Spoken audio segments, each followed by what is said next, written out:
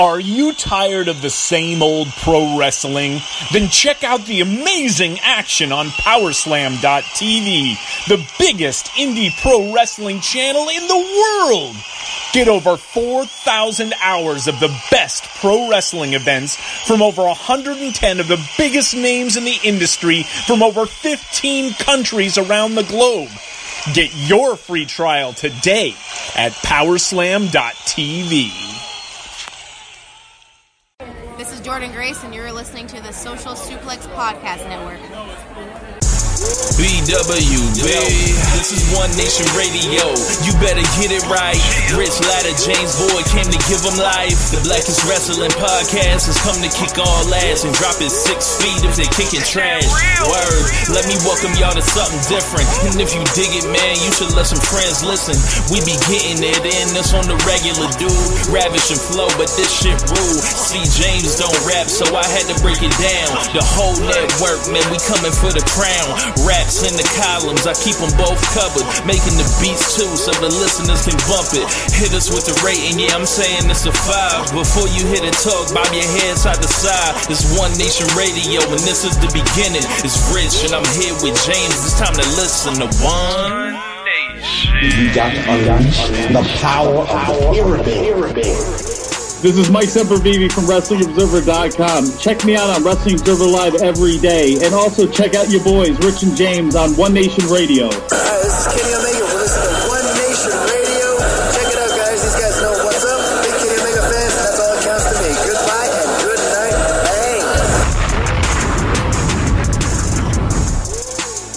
Bang. Ladies and gentlemen, welcome to this week's edition of One Nation Radio. And with me, I have our usual guest, Rich Latta. What's going on?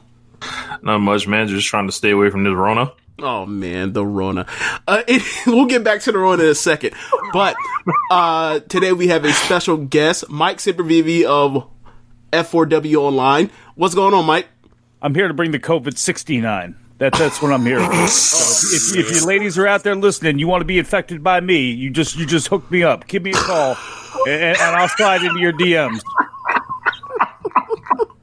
It's been a while since I've been here. Now you know why. See, oh, man. How many times have you been on the show? How many times? I think once, twice, whatever. It's probably been too many. We know that. Yeah, like that. Like when we were in that bar in New York, that could have been 2 shows. But yeah, it's pretty much. It's pretty legendary much nice. Yeah, I see that. Like conversating with you, listening to you almost every single day, and then like by conversating with you, it seems to me that like Brian keeps you on your best behavior. The FCC does that. Brian actually puts me on some of my worst, but somehow I'm able to actually like harness it in. People are like, man, sometimes you seem to not be able to find the words when you're doing that show, and it's mostly because 1, I just woke up right before it started, and 2, when you want to curse but can't, that is a painful, helpless feeling that few really know. We got to have you on there with the live censor, like Biggie when he would freestyle on the radio and he had to censor himself. I can't censor myself, so I need that 7-second dump button, and I could really use one. Oh, man. Yeah, so because of all the nonsense that's going on this week in wrestling and the world, honestly, I mean, so much has happened.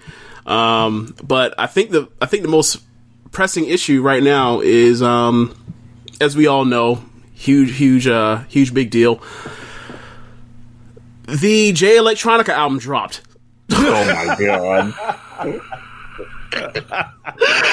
After almost a decade, it's dropped. No, I'm not playing. Crazy. I heard it. It's 12 remixes of Exhibit C. It really is. That would be hilarious in this case. Is that true, Exhibit lowercase c, Exhibit D. D, like in Spanish. Yeah, it's all that. I listened to it and just thoroughly unimpressed, like with Jay Electronica. I think we're dealing with like the hoodwinking and scam of a lifetime, like how his entire career is played out. I don't get it. I would, as far as I'm concerned, follow the mathematics of it. Correct. So you haven't opened your mind to that yet. You haven't felt all the fruits of the earth yet to understand what's going on with harmonica, electronica, dramica, lamica, all that. Like he might as well be rapping hieroglyphics Yeah, he might as well be rapping in hieroglyphics as far as I'm concerned. Okay, so my perspective on him is I fell off in rap and music in general in 2014. And then, but you heard the Exhibit C stuff, all the Exhibit songs or whatever else, showcases he was doing, and you heard some of the beats that Just Blaze had made for him or whatever. But I remember there was one verse that he had that was like, it was almost like that Kendrick Lamar Control verse where you heard it and you're like, yo, this is like verse of the year. I can't remember what song it was so long ago. But I heard that, and then from there to hear that like it's coming, and it's like, oh yeah, is it coming the same way the Detox is coming? Yeah. And for her to drop the album, and then to hear people say like, it's Watch the Throne 2, they love it, / Jay-Z buried him on all these verses or whatever else, or out-rapped him on verse or track after track. I don't know what to make of it. I don't really feel like going to listen to it, but the things for the people I trust is kind of like, either they like it or they don't, or they like it and like what they like about it isn't necessarily anything that much to do with Jay Electronica himself, which I find to be just like, wow. I'm not really here for, everybody that's out here that's just pretending to like this album. Y'all don't have to do that. Y'all, just because you don't understand him don't mean that he's nice. A great man once said that. Hey, I'm not going to judge it. I haven't heard it yet, but it's like, I don't want to say he's pigeonholed anyway, but like, who's going to be exposed and be excited that Jay Electronics is here that didn't know Exhibit C anyway? To everybody else, he's like a unicorn. It's like, okay, well, what have you done? Well, he's ghostwritten this, he's done that. It's like, okay, I can respect that. Now, I can respect Exhibit C. Everybody's got a hot song, but number one, Just Blaze, I don't know. This is like when Eminem was doing got Just Blaze to do a bunch of beats for the Slaughterhouse album that didn't come out. And it's like, number one, no offense, but like, Just Blaze? Like, I don't know. I think of producers, and it's like, I don't know. I'm always thoroughly underimpressed with Just Blaze. Really? I honestly, I am. When you take some other people that he's not number one on my producers list. That's for sure. He's probably not number 7 on my producers list. Come up with a list. I don't know. He's on there. It's nothing against him. I think it's a generational thing. I think that's what it comes down to. That's possible. If you remember Marley Marl, like you ain't gonna like it, or what? Yeah, because like people that are like people that are of my late 80s born age, like that are outside of their genre into New York rap at that time or whatever else. Like Just Blaze is like maybe the best producer of the early 2000s, maybe, or mid 2000s, as far as like non-single rap. Like he's not the person you go to for your, like you go to Timbaland or even Kanye or Neptunes for that stuff. But like if you want your track 7 or your track or your intro or your outro or anything aside from like your lead single, he's the dude that you're most likely to go to from just a rap perspective. But that's, I can see like if you're someone that's like Marley Marl or Pete Rock or I could see or Dre, of course. I can see how people have different tastes for that. I can see that. Call me old is what you're doing, and I can understand that because you know why too. Also, the mid 10s is when I was swinging at the most air, frankly, during that time as well too. So I can actually understand. And actually, from the perspective of, you're not going to use him for your big burner, but right. You need to fill out the album. Yeah, actually, you know what? Looking at it in that way, yeah, that's a different perspective to look at it. Yeah, absolutely. I can agree with that. Yeah, like he's definitely like the person you most likely you call for quality control. Like I remember, there's another one of the people that like involved with the hype is like Saigon. Remember when like Saigon was getting like beats lifted off, like beats that were meant for him getting lifted off of him for like Mariah Carey projects and stuff like that. Is like that's kind of crazy. But then you hear the album and it's like these beats are incredible, or for me, my perspective anyway. Like these beats are incredible, but like there's nothing that's gonna quote unquote take over the radio, and like I don't even know if Saigon is meant for that. So, and also the game changed, like, South took over and that was a wrap. This is a legit question, even though it's way off topic. Like, has anyone seen Green Lantern? Like ever since he got the Exodus out, like I know he did like one album, he did like one track. I remember that like somebody did, and he was on it, but then he just like it was like thin air. It's like ever since he kind of got shoved away by Eminem and all them, you ain't seen nothing. Yeah, I can't say I really heard too much from the last thing I remember was like that Champ is here, that Jadakiss, I believe that he did long time ago. Yeah, I mean it's really weird with producers because from my perspective, because I always wanted to be a producer, was like to me it seemed like the producer is more valuable than even the rapper when it comes down to, you want to rock the crowd, you need the beats. It is what it is. And obviously the MC comes into play, but I feel like they're more valuable. And especially because like I grew up around grew up on Cash Money. It's like, if there's no Manny Fresh, there ain't no Lil Wayne, there ain't no Juvenile, there ain't no BG, there ain't no Birdman, none of that shit. So, that's my perspective on it. So, it's always been weird to see like the cycle of how people like they'll have a couple years and then like they'll fade out, or if you're like special you'll have like a decade and then you'll eventually fade out, or you'll fade out and you'll have a comeback type of thing. So it's weird to look at even the beginning of last decade, like the early 2010s, and you see like the people that were working on Drake stuff like Boy Wonder, T-Minus, 40. 40, and then you see like where they are now, and it's like T-Minus retired and came back. Yeah, so it's Boy like Wonder's still out doing a lot of stuff, but then I think what happened this last decade was everyone was able to like figure out the same style, really and just blend it because of the internet, yesterday I was talking to James yesterday, and I taught myself how to make one of those UK drill beats in like 40 minutes, and I've never made one in my life or whatever. So it's like everything became like easier to replicate, like with the producers, and it was harder for to stand out. And then when someone would take over, it'd be their time. Like when Metro and them came, nobody was talking about Lex Luger anymore, even though it's largely the same shit except without being aggressive. There was like that whole trap sound in the late 2000s off Drummer Boy. Then you get to Mustard, and then Mustard got his sound used up for the mid-tempo stuff, and then they went right back to like Boomin, Metro Boomin, and all this, Southside and 808 Mafia people. But I find it really, really, I think this really all comes down to with like music industry, because of streaming and whatever else, like every year after year, like genres have to close in upon themselves, and there's less production money, and now people aren't even making money off albums, they're making money off of their their touring deal, and people, the 360 deals and everything else is like, all right, well, people are trying to recoup as much money as possible. Forget trying to get these samples cleared. And once you get rid of the sample game, then you have to go into,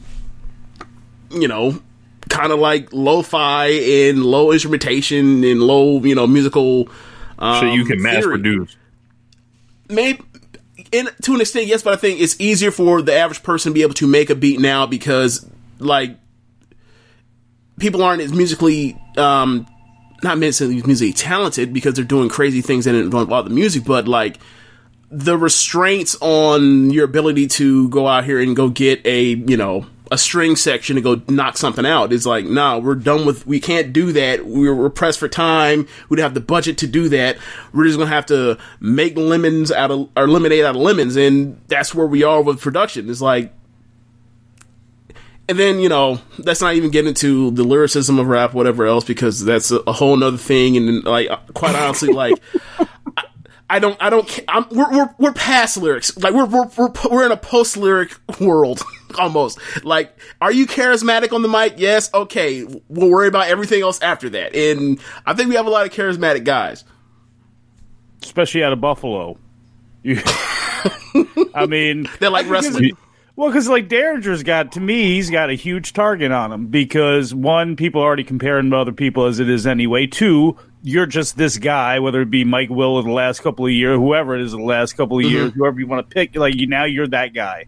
So now what are you going to do? What's it going to sound like a year from now? What's it going to sound like 2 years from now? Odds are it's going to probably sound the exact same way it does now, the same way it did 2 years ago. but this is the hot wave. And I love Griselda. I love a lot of what they did. I also see limitations on what they do. I also see limitations on what they are right now, and how are you going to move this whole thing forward? Like, do you think it's too regional? I don't think it's too regional, no, because I think, I'm not saying they brought New York back, because then that would be insulting to somebody from New York, and I'm not going to say that, but I'm going to say they brought back a feel that New York didn't have. They brought a swagger that was unfamiliar. They punched the hole through, and now you're here. And that's awesome. That's great. I have never heard, have you ever heard West Side Gun freestyle? Probably not. And he makes it very clear that, no, that's not what he does. And because there's reasons probably that's not what he does. You know what I'm saying? He's got some other people on his shoulders that probably help him out a little bit. I'm not going to criticize that or anything like that. But it's like, okay, there, Cape Conway got his, Benny got his. And then you see Tone Atlas. You see, your old Droog has been more of a producer. But, if you want to associate him with, it's like, what else is now happening? How are you moving your stuff forward? And it's like, man, you got a bunch of new jewelry, the next Hermes album and all this and all that. And it's like, okay, I wonder what's next, because right now they are the thing and they are sitting on top right now. But, it's heavy as the head. You know what I mean? So it's like, okay, what's the whole crew going to do moving forward? Because they are it right now. I'm not sure who else is. I may be missing somebody, but they still seem to be, the swinging dicks. But it's been now 3 years? It's been a while now, and it's like, okay, where are we at here? Because are we ready to move on, or what's going to come next? Yeah, the thing that unless I've missed it completely, we've already moved on.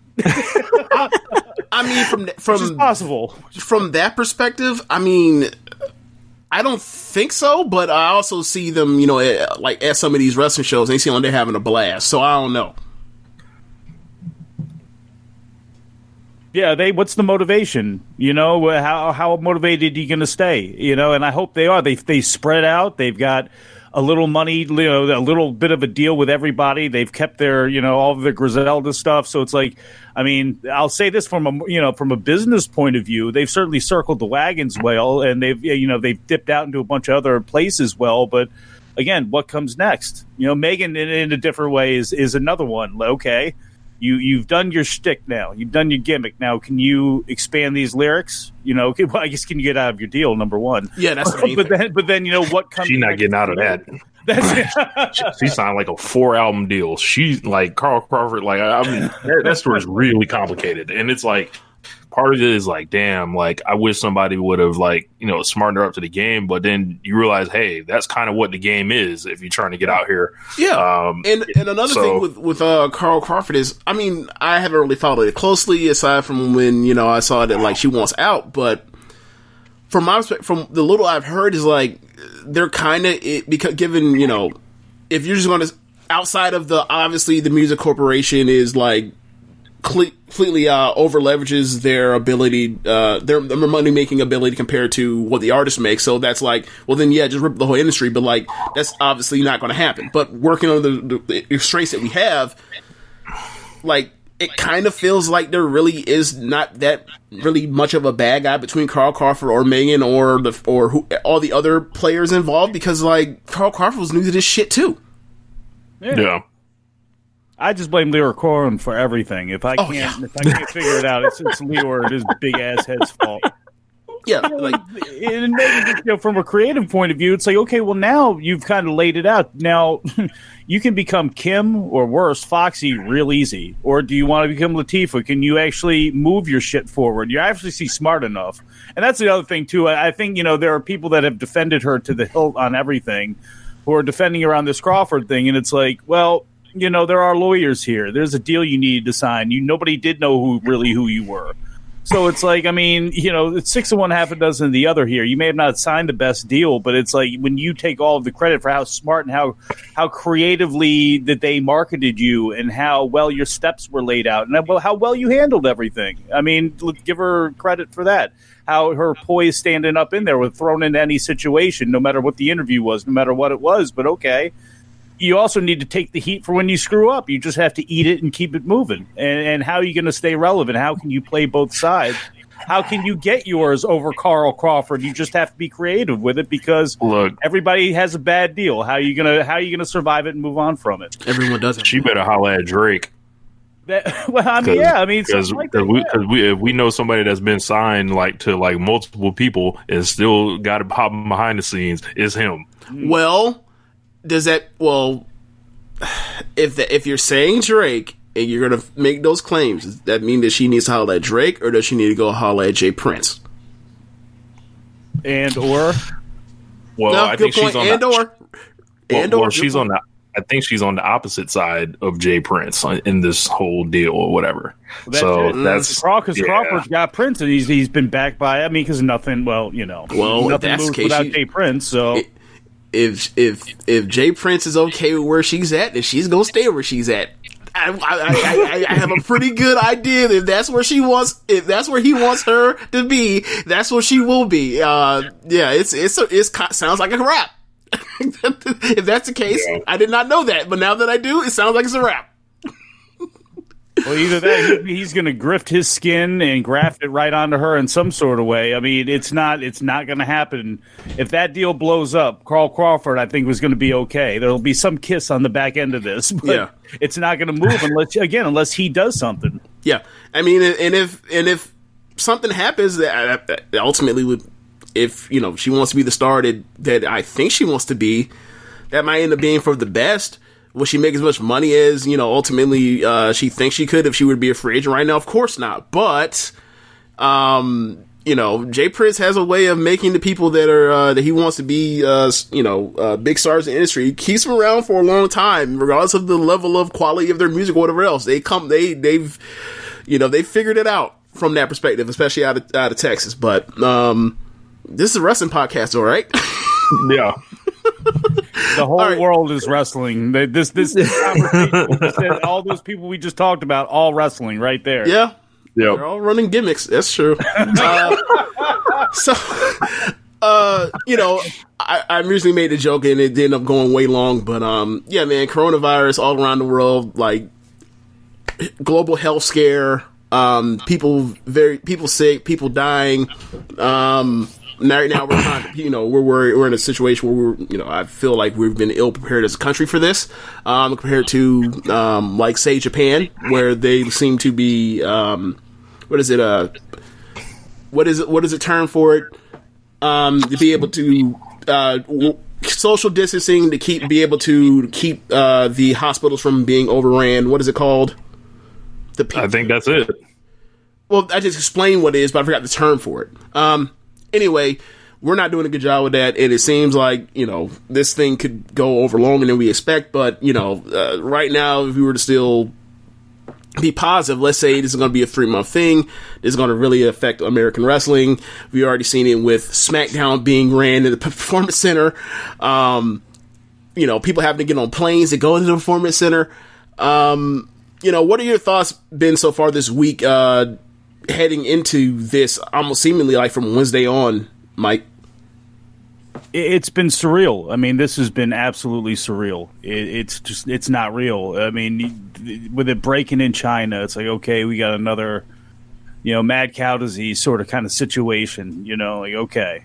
And then it spreads to Japan, and there was the whole deal with the cruise liner. And that's one thing. I mean, Japan came around to it better, but if you ask some people in Japan on what they thought of their government, they screwed it up royally. Maybe not to the level of maybe some people the way they think we have, because we were looking the other way while they were suffering. But South Korea came next, and it was just it's been brutal. And Italy, Iran, where it's really hit hard. Italy was amazing, because it was mostly around Milan, and it was mostly in the northern end. And I don't know if I don't think that they reported on that. There was such a look towards Asia that I don't think the American press really drove home what was happening in Europe and what was happening in Italy, especially, and in Germany and some other places as well, but Italy being the standout.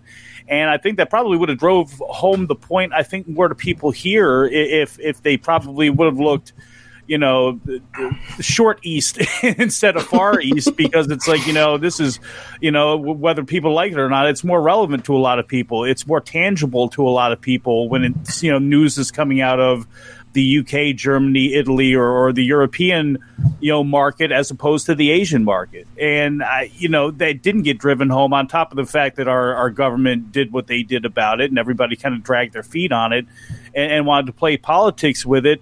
And then it just explodes even more. And, really Tuesday it did drive everything home. I guess that was the night everything kind of started to fall with Rudy Gobert.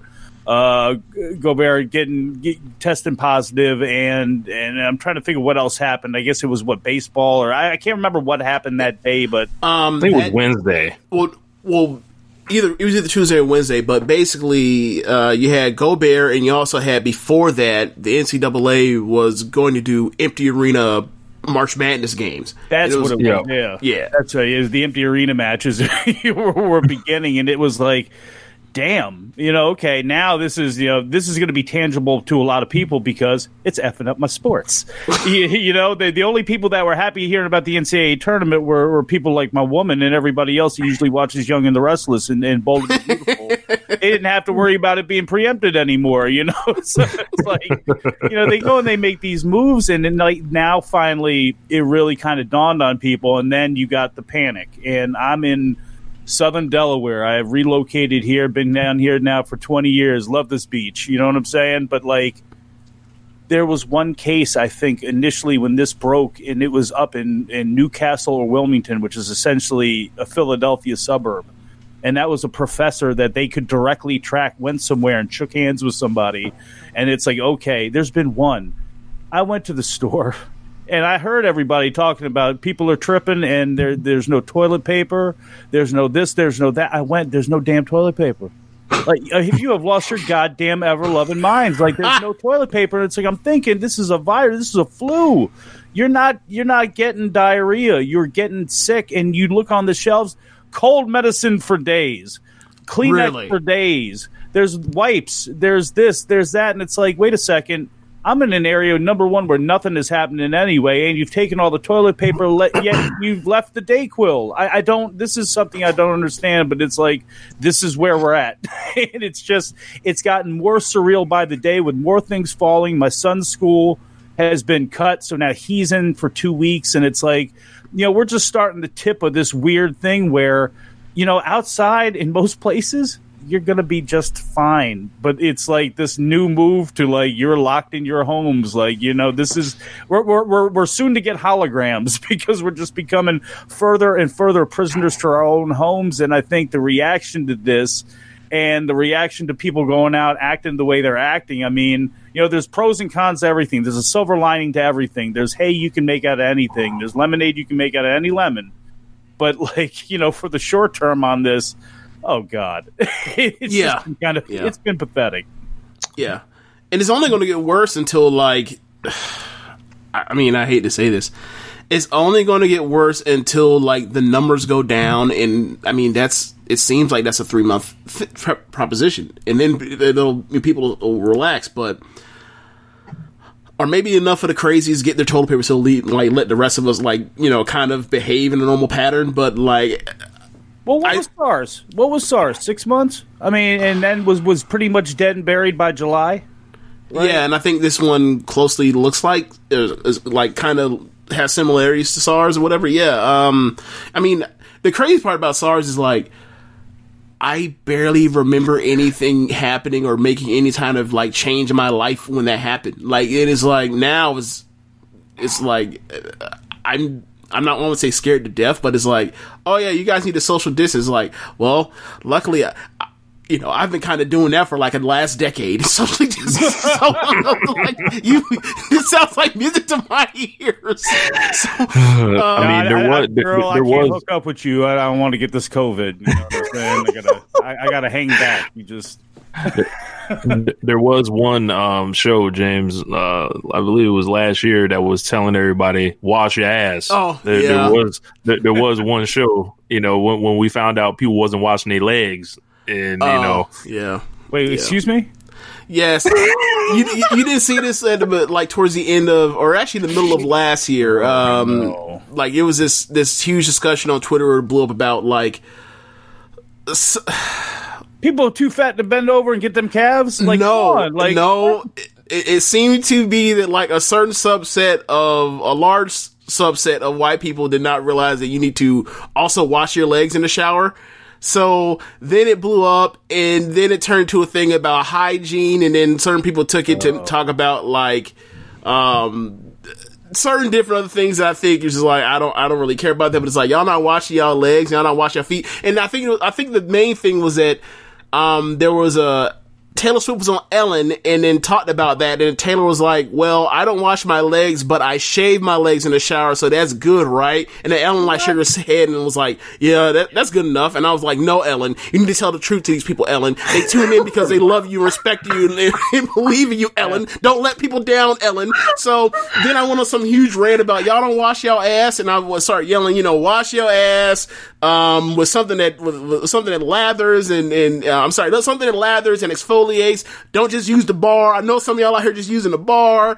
Y'all need to get the soot off y'all skin, and then I went on some rant about people need to brush their teeth. Those are wrestling fans. People hear about this all the time about our hygiene. I need to brush your teeth, brush your tongue, brush under your tongue, brush the roof of your mouth, and then use mouthwash every day, and also floss. And I went on some huge, it went like a 7-minute rant or whatever else, but ended up going on our best of One Nation Radio 2019 thing. But so that was like the slogan for like a couple weeks. One Nation Radio, wash your ass. Yeah. Damn. Well, for honkies everywhere, I apologize. Oh man. I mean, I got the soap, I got a washcloth, I got clean legs because I wash my legs in the shower because I was raised better than this. And also, by the way, not only wash your feet, occasionally you got to get in there and get somebody to wash that tub, because if you're just sitting there in a bunch of mold and funkiness anyway, sitting there like you're getting an athlete's foot in the locker room because that's how nasty your shower is, if you wash your feet and then step back into that, it's pretty much the same thing. Then you gotta dry them too. Don't leave them stinking before you get in the socks. So 2020 is froze. So 2020 is One Nation Radio. Wash your tub. Yeah, okay. Yes. That works too. Tub, clean, just everything. This is what this virus does. You bunch of sorry. This is the other thing with this virus too. And I know we're too long on this damn virus, but this is look. It takes this type of thing for people to remember to wash your goddamn hands, and to remember that even if you wash your hands, if you then take that said hand and put it on a doorknob that you don't clean because that's somebody else's job or whatever it is, because you're too lazy to put a Clorox wipe on it, like, you're not helping. Right. Like, do everything. And also, this is not 1950 fucking 2 in Korea and somebody else has moved away and is doing all the stuff and you're here working and you got to go to work regardless of anything and you're sick and you're tired and all this and we got to do it because, this is what we do as men. No, stay home, stupid. We are way past this. If you're sick, don't make everybody else sick along with you, okay? I get 40 hours of sick time. Most people at least get that. That's their fault if they got their taxes back and want to go spend that and take a long vacation and say they were sick. That's their problem. But I'm saying you don't do that, Mr. Responsible. Stay home. You're so workmanlike. Try to figure out something you can do there and don't infect the rest of us dummy. Yeah. Noted.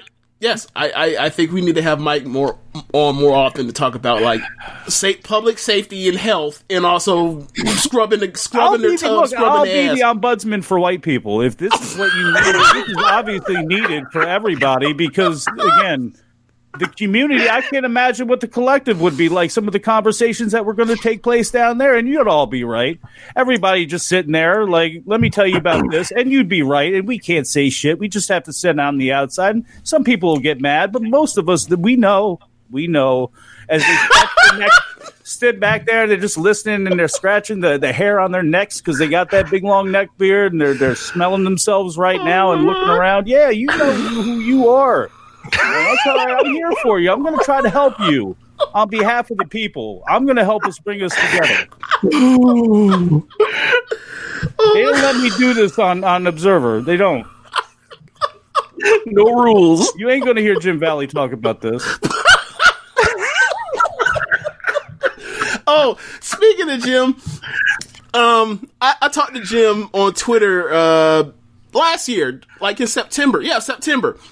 So Jim, I know we talked about starting him in New York, but we were, they have their G1, it's called the Grand Prix, 5-star Grand Prix.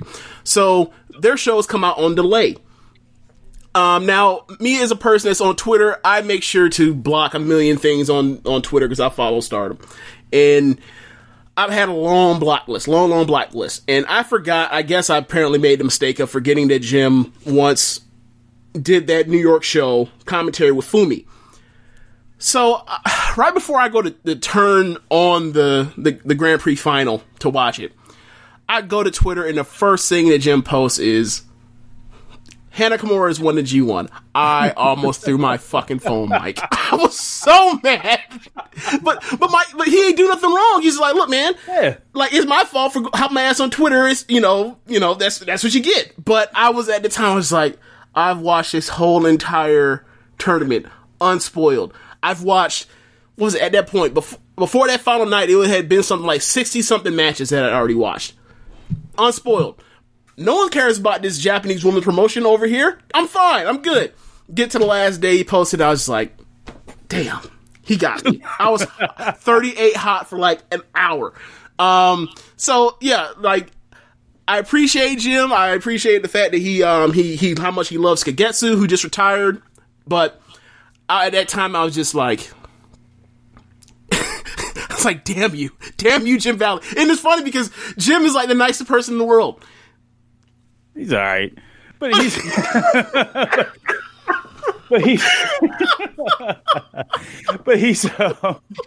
that's you gotta take that Adam Summers approach. Adam goes into a damn cave. Like, if Adam doesn't want to be spoiled by something, like, he will not be spoiled by it, but he will go through the greatest of lengths. If there's a billboard that he's passing on his way driving to Chicago or wherever he's working now, I can't even remember anymore, but like, he will take an entire different route. Like, he will recalculate his route to like whatever it is and like have no radio on, or like will block out a piece of the sun. I mean, he will go through any length. It's like, and then like warn all of us like angrily, like, I haven't seen like the day, whatever it is of the G1. Don't, like a whole long list of like, don't spoil me, or like, the whole world's going to come to an end. Like, he will not won't do a damn thing. And it's like, that's about the only thing you can do.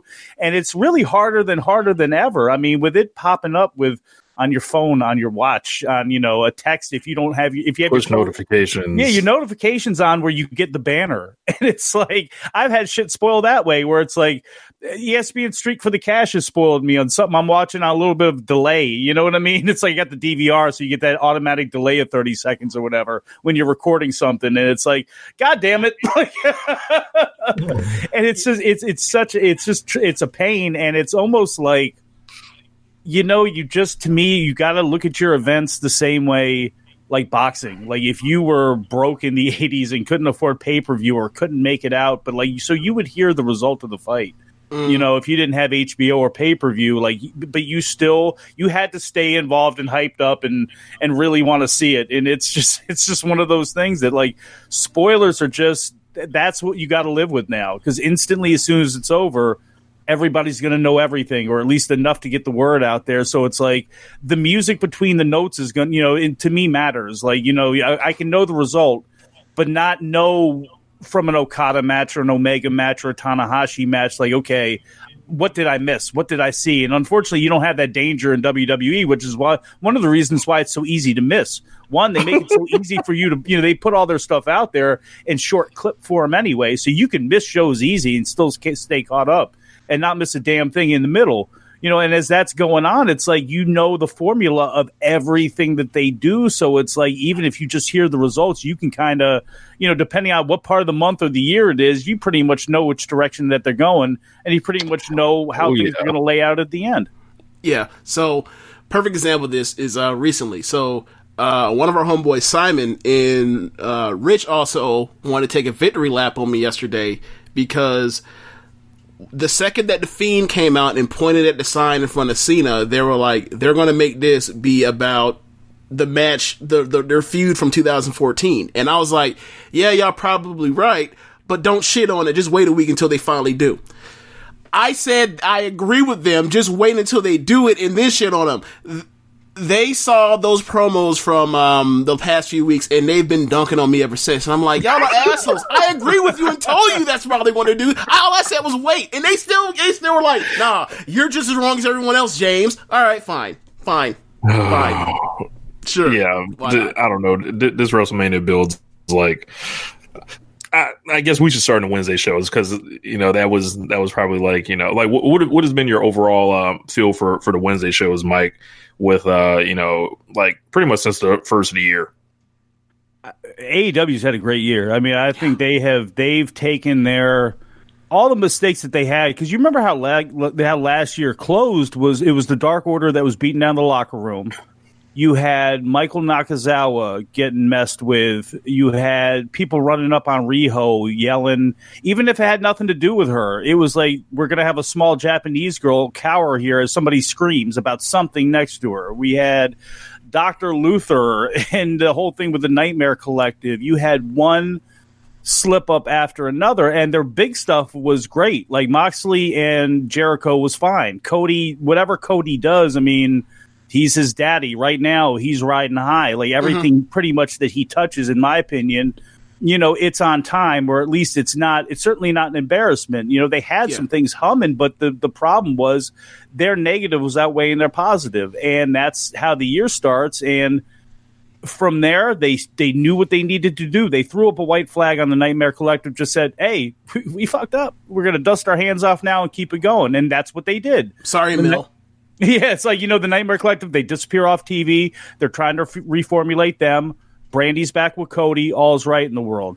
The Dark Order, that is hitting rock bottom. What are we doing here? Well, they introduced Christopher Daniels. They kind of utilize him, play with him a little bit in his past, and they kind of got that ship right. They stopped making it with the goofy commercials and this, that, and the third. And they've, it's still, it's borderline. I mean, this thing could shit the bed, just as easy as it did to start. But yeah. They got Matt Hardy. I mean, there's aspects that now they can throw into this that you can make some hay out of it. And the thing is, we don't know too with Matt Hardy. I mean, they can instantly turn into a mid-card, long-running act, or you never know. This could prop them up into the main event, feed, world title-wise, tag title-wise. I don't think it will, at least not right away.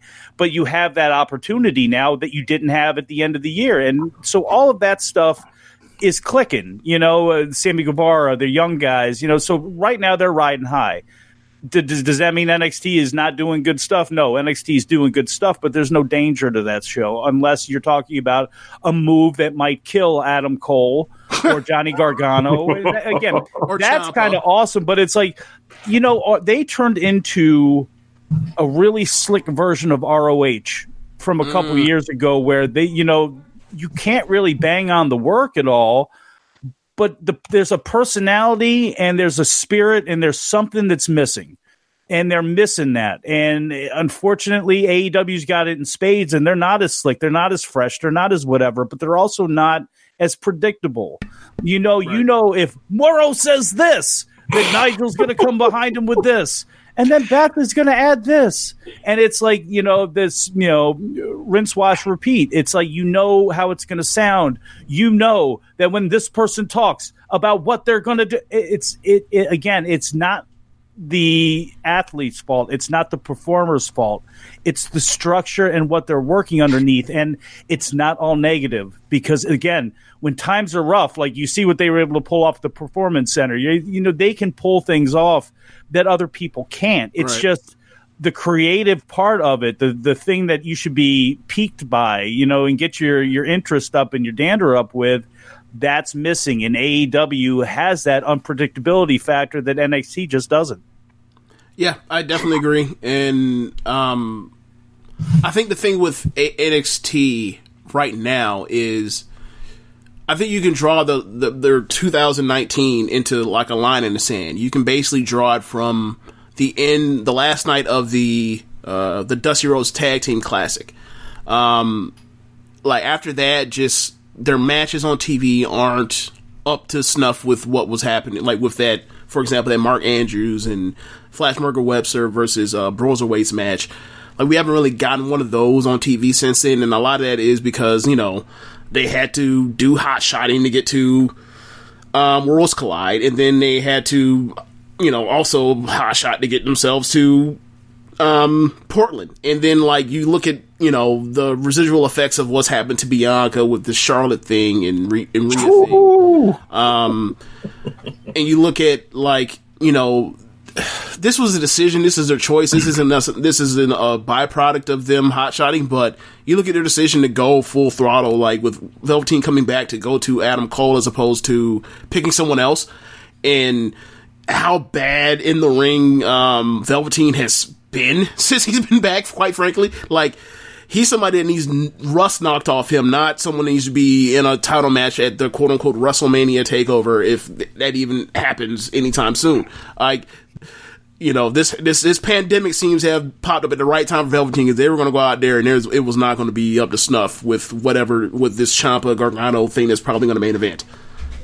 Yeah, and like I think like with the Velveteen thing, like never, I think I said on the show last week, like never have I, you know, reluctantly wanted to take a victory lap. I was like, it's going to be Dreaming Cole, but he's completely uninspiring as a babyface, as is Ciampa, in my opinion. But I watched their brawl with him and you know, Gargano this week.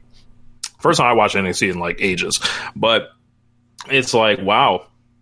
Everything Johnny Gargano says about Tommaso Ciampa is right. This guy's a piece of shit. Like, why? Like, literally, it was time that healed everything. Okay, but so is Johnny. Like, they're both terrible people.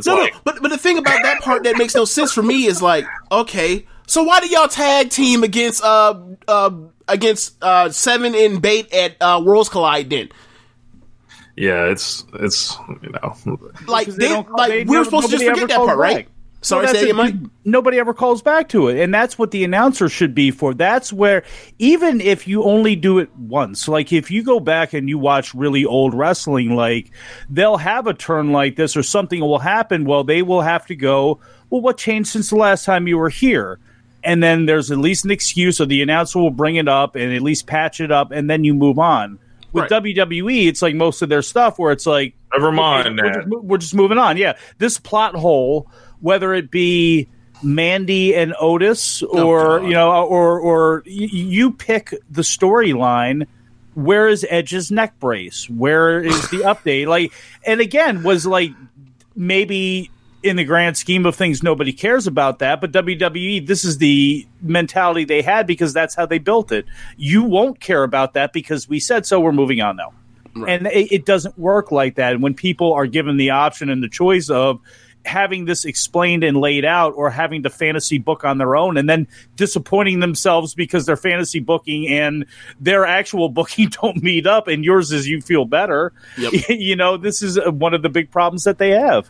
Yeah. And sometimes when they explain like the reasons for doing stuff, like Roman Reigns' promo for Goldberg Friday. What was that? It's just like, man, he's like, his main point was like Cole said, hey, some people are saying like there are critics out there that you don't deserve to be in the main event, like of WrestleMania and things like that. And Roman's main point of contention was, you know, if I can main event in Youngstown, Ohio, in front of 5,000 people in a small town every day of the year, why can't I main event WrestleMania? I'm like, man, because on TV you fucking lose because you have a locker room, because you have a locker room feud with a heel, and they talk about you being the leader of the locker room, and then lo and behold, you get your ass whooped after Humpty Dumpty and all the King's men come out there and whoop your ass, and nobody comes out to help you until after you already lose the match, and then your cousins show up. That's why, Roman. Yeah, like, and then taking it out of storyline, it's like, well, look what they've done with him all year. Like, they've colossally blown him all year, handcuffing him to Corbin for 5 months so people wouldn't dare think about booing Roman Reigns. Instead, all you're doing is getting him more under, rather than pairing him off with Andrade or Nakamura or somebody that was on the brand at the time, running like completely away from Roman Reigns versus Daniel Bryan, which was right there. Yeah. And then they do all these things, and it's like, well, is Roman Reigns hot right now? No. And then he loses the Royal Rumble, and then they just decide there's no Elimination Chamber all of a sudden after advertising it. And it's like there's just so many holes in this story, and you look up and down the promotion. That's the story of the promotion. There are holes everywhere. Yeah, but like I would say in NXT, the one I pointed out is like the only one that really is the only one that's really there that's not of Vince's doing with machinations of sending people up and down to NXT ever since November. But if you go to the main roster, yeah, SmackDown, I'll watch a Raw because like I know at some point I'm going to get something good between Ray and every other luchador or basically flat out Mexican wrestler, and then whatever Aleister Black's doing. But SmackDown, like, where do you go to get it? Except for like right now the Drew Gulak and Daniel Bryan thing is going on right now. I believe the Mandy and Otis stuff. I enjoyed that. I enjoy it. But from what I see of it, but it's turned into this, and we knew it was going to turn into something like this. And it's like now instead of it just being one quick thing, and now this next chapter, now they're just like, we don't know what's going to happen because there's all this miscommunication, and like it's just another one of those things where like they're booking by the seat of their pants every single week, and it's like they're not remembering what they've done. It feels like they're laying stuff out weeks and weeks and weeks in advance, and it's going to be interesting to see how AEW gets thrown off with this coronavirus stuff now, if anything changes, because I believe the War Games match is getting moved. There's a lot going there, but we kind of hinted around it, Mike. I kind of wanted to ask you about your thoughts on Charlotte Flair. Oh God, here we go. Like now, I have watched. I was watching the Royal Rumble earlier this year. Charlotte won the Royal Rumble, as everyone knows, and she set up the program with Rhea Ripley. Of course, Bianca Belair was, collateral damage between both of them. Like she was basically the setup person for both of them, and of course, I don't help me understand this, Mike. Charlotte has historically meant nothing for business. Based off the last year or so, she had an awful year in the ring. Are the promises this strong? Like whatever promises were made to Charlotte, where she couldn't win the Royal Rumble last year, so she had to win it this year to get this thing going with Rhea Ripley. And it's just like, it feels so, for lack thereof a better word, shoehorned again. And it seems like she's poisoning the well by association. Like, because Rhea Ripley's now acting like she's the challenger in this when she's the champion. It's all kind of weird on that end. NXT is not a world championship brand. I mean, they've flat said that it's not to the level. It's still, that's a step you take to get here. And that's one of the problems. The second problem, and there's a lot of problems, I guess, depending on how you want to look at it. First of all, they could have made hay out of Bianca. I mean, that's just a fact. Now they go, and they should never have made that match when they did. They should have just let it go with Charlotte alluding to it, hinting to it. Maybe I do go back down to Florida. Maybe I do take a vacation. I mean, there's ways you could have played it where it would have made it obvious that's who she was choosing, and everybody could look at it and know that everything was going to be all white, and know that Rhea was going to get the win, but you could have at least added some drama to it. Right. What they see in Rhea. And to me, hopefully there are people there that see it with Bianca as well too, but with how you moved on the SmackDown title, it's like you could have had Charlotte interfere in that match and had Bianca lose that way, then set up Charlotte and Bianca, or do something where, again, Bianca to me should have been in there with Naomi for the SmackDown Women's title. That should have been their WrestleMania match, and I thought you could make a move to do that because I think you need. I don't know how long she's going to stay in NXT, but she is one of the people that, more than a Gargano or a Ciampa, I look at her, I look at Keith Lee and go, okay, they're more up. I can see Vince doing more with them, maybe not well, but I can see him taking an interest in them where some other people maybe that he doesn't. And I think that there's a lot you could do there. Now, that's obviously not in the cards, and maybe that's because Montez Ford, again, you don't want her to lose at WrestleMania if she's got something on the ball. You got Montez is over on Raw, so there's a lot of reasons why that wouldn't work, but there was a better way to go about setting that match up, which already caused some people to have some resentment, overall to the match or to Charlotte. Charlotte, and we saw it this week, when she cuts that promo. and she's got nothing to say. It doesn't help anything. And they were telling her to go back to Raw. Like, you know how terrible you have to be as a main roster person, like, and terribly regarded, like, for them to tell you, that crowd to tell you to leave, like, so you go away. And look, she is really, I like her a lot. I like, again, she's Charlotte. There's a lot there that you can market, use, utilize, all that sort of stuff. But she has been, like James said, she's shoehorned. They shoehorn everything and beat you over the head with. I mean, it's like, go back to the Reigns thing, like you were talking about on SmackDown. There's no reason to bring up anybody saying, well, Roman, some people don't think you belong in the main event. If you look at fucking SmackDown's roster, who belongs in the main event? Nope, there's 3 people. If the other 2 are wrestling each other, that leaves Roman. So it's like, I mean, it's just they call back on things that don't matter and just end up hurting their cause even more.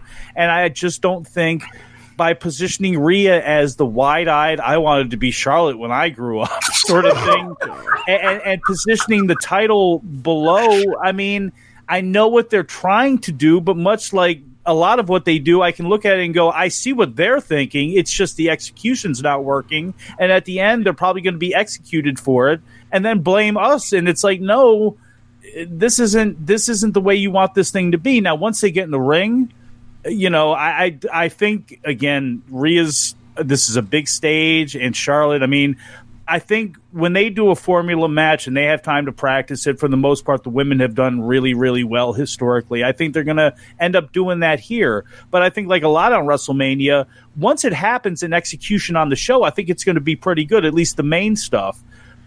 But everything that leads up to it, what comes after it, the stock of the performer going in and out, for 7 hours, or however long, X amount of time that their match goes, it's probably going to hum. But everything else around this, it's like, again, these problems are self-caused and they just keep running in the same circle. Yeah, sometimes when this stuff happens with Charlotte and all the stuff around Charlotte lately, like I think back to my initial thought once they had Becky come out the night after SummerSlam 2018 and cut that, I'm distancing myself from the fans promo, like, it makes you think, like, oh my god, they're going to ruin Charlotte Flair the same way they ruined Roman Reigns, except they're now coming to it, and it's been like watching the Titanic, like, basically come upon the iceberg, and you're just like, steer, move left, move right, stop, go reverse, whatever you can.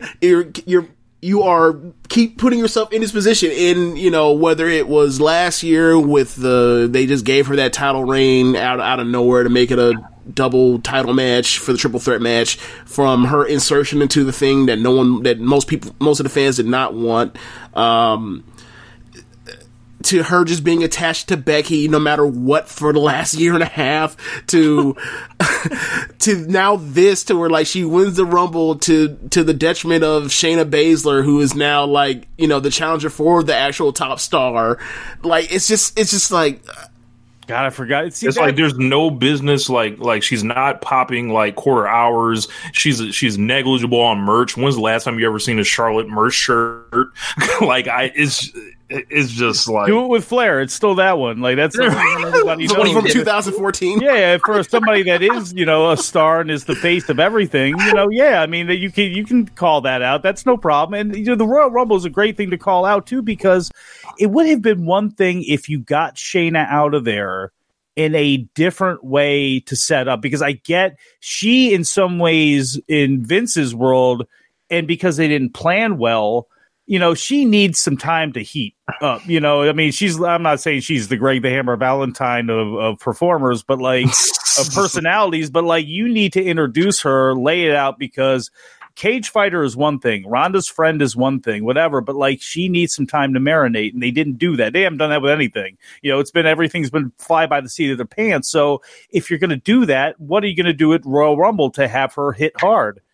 They didn't, they didn't. And then they go give Charlotte the win. And it's like, I get why they did that, so you can choose Rhea Ripley, but like, if you were going to do that, there was a way to make Shayna look stronger, look better, set her up more directly with Becky, where you could have served all interests better. And they didn't serve either one better. They've only been hurt. And I don't think Shayna's bite going out there has helped Becky. I don't think Vince, I mean, again, even if things were humming, I look at Shayna, I listen to Shayna, and I go, I don't think Vince has got this kind of patience. You know what I'm saying? Like, I don't know what he sees when he sees her, but I bet you it's not Charlotte. And that's, it's not Becky. And that's that's the biggest thing. So we'll have to see kind of going on and what it ends up being with all of these women, with Sasha and Bayley. What are they going to do with them? Are they setting up their split for Mania? Is this something that's going to be, well, cause is this something now too? Because if they move this to June 7th or whatever date that this thing ends up moving to, if possible, whatever it ends up being, if it's postponed, and it will be postponed, when that happens, is it a benefit? Because it's like, how do you continue on the storylines? Edge and Orton can kind of hurt each other and be out for a while. Goldberg and Lesnar don't show up anyway. So it's like you start looking at some of the other stuff where everybody's always in the mix, and it's like, well, now do you lead to Bayley and Sasha to try to make some hay out of the SmackDown Women's Championship? Because you had at least, before this past Friday night, you had Sasha eyeing up Bayley's title. We're such best friends, and Sasha won't take her eyes off the title. Did that mean anything? Did that just kind of happen that way? Am I reading too much into it? I don't know, but I know they don't have anything going on. So unless you're going to do a 6-woman scramble for the 9 millionth time, or whatever it's going to be, where everybody hits their move, you know what I'm saying? It's like, so maybe this could be a benefit, but we'll see. And even if it is, we've seen them screw up them how many times? So it's like, it's hard to have confidence there either. How you feeling about McIntyre? Because, he's got the couple of times he's laid Brock out, but I feel like there are a lot of dangers with him, as far as as a lead babyface. I think they're going to strip him of his personality. And then I'm looking at, the show. What do you think? Is he in a pole position to go ahead and just, beat Brock? Do you see him as a world champion type guy? Well, real quick before you get to that, Mike, one thing that I've noticed is McIntyre is getting the program that Roman Reigns should have gotten, as far as the machinations and all the things that happen. He's getting all of the things that would have made you believe and got people behind him in a way that Roman should have gotten going into WrestleMania 34. Instead of getting outsmarted and maced and getting his ass whooped and fake cops beating his ass left and right, he's actually going out there and he's out here cracking Brock, and Brock is selling big for him. Every and he's actually beat threw him out the Rumble and all that kind of stuff. So I just wanted to point out is it's interesting that they screwed us up with Roman when that's what they should do with Roman, given that they were doing the part-timer versus full-timer thing, and what we're getting right now with Drew and Lesnar. So, sorry, Mike, go ahead. What were your thoughts on Drew's, since going into WrestleMania, since winning the Rumble? Somebody pointed this out, and I was thinking of this as you were talking. Think about what Drew looked like, when he first stepped into WWE. Remember that way back when? And even now, it's like an evolution of Harlequin romance novels of the guy on the cover holding the woman. Because it's true. I mean, you think about that straight ass hair he had and that long ass neck. He could have been like a Finn Fabio on the cover of those books, posing with all of these women. Man. And now, the women have gotten a little bit older, but so has Drew. He's the guy there, he's gone from the evil guy in the Hallmark Christmas movie to being the guy that the woman looks for and the kid can buddy up to after the dad dies, because that's how all those movies go. Oh, man. But seriously though, they were running a dangerous line with him, with turning him into a goofball, doing the comedy, doing the WWE thing, their shitty call and react, that is just really cornball, that turns the person, shucks. Yeah, that's doing it into the suffer and succotash dude. Oh, God. But one thing they were able to do was they got the countdown over. Okay, that was good.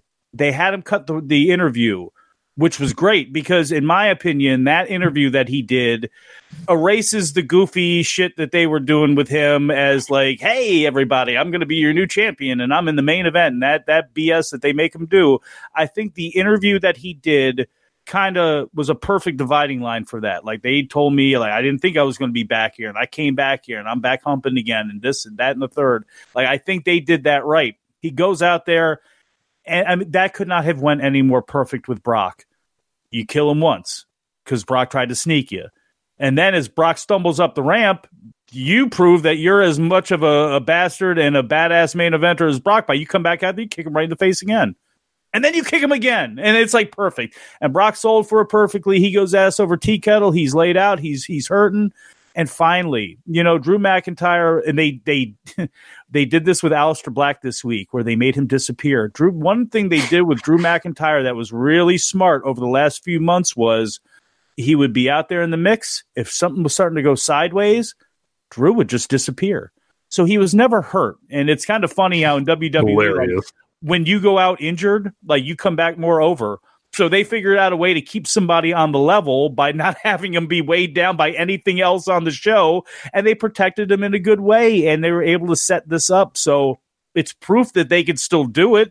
It's like pulling teeth for him. And it took forever to do it. But I mean, they've done a good job with him. They've done a much better job with him in understanding him than they have with Aleister Black, that I think they've lost the plot on somewhat in some ways. And again, they better be careful because you don't want him.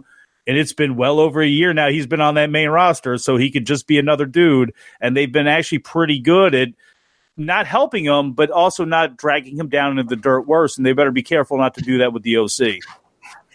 Yeah, it's been about 3 months with Aleister. And I just, seeing what's happened with Ricochet, I still wonder, like, why the hell couldn't they have just kept them as a tag team, like how, made them tag team champions, and then had Aleister Black originally, turn on Ricochet and go from there and have a mid-card, or upper mid-card feud or whatever else to try to get both of those guys over, as opposed to Ricochet comes out. You know why, and that's because Aleister's there and Ricochet's not. And you see how one is looked at as a star, one is looked at as a top-tier guy, and the other is looked at as, I don't understand, why do people like this little peanut head dude who flips around? Like, why can't, again, how they've described him. He's a superhero. Call yourself a superhero. I'm a superhero. It doesn't work. Like, they got Ricochet to, like, 2018. No, I'm sorry. 2018 returning Finn Balor, like, in record time. Like, they got to like the end of the Finn Balor era in 6 months almost, or 5 months. I just don't get it. It's like, and I'm looking at this card, like, this. I think my thing is, like, even if you don't believe in him, fine, make him your number 3 or 4 babyface.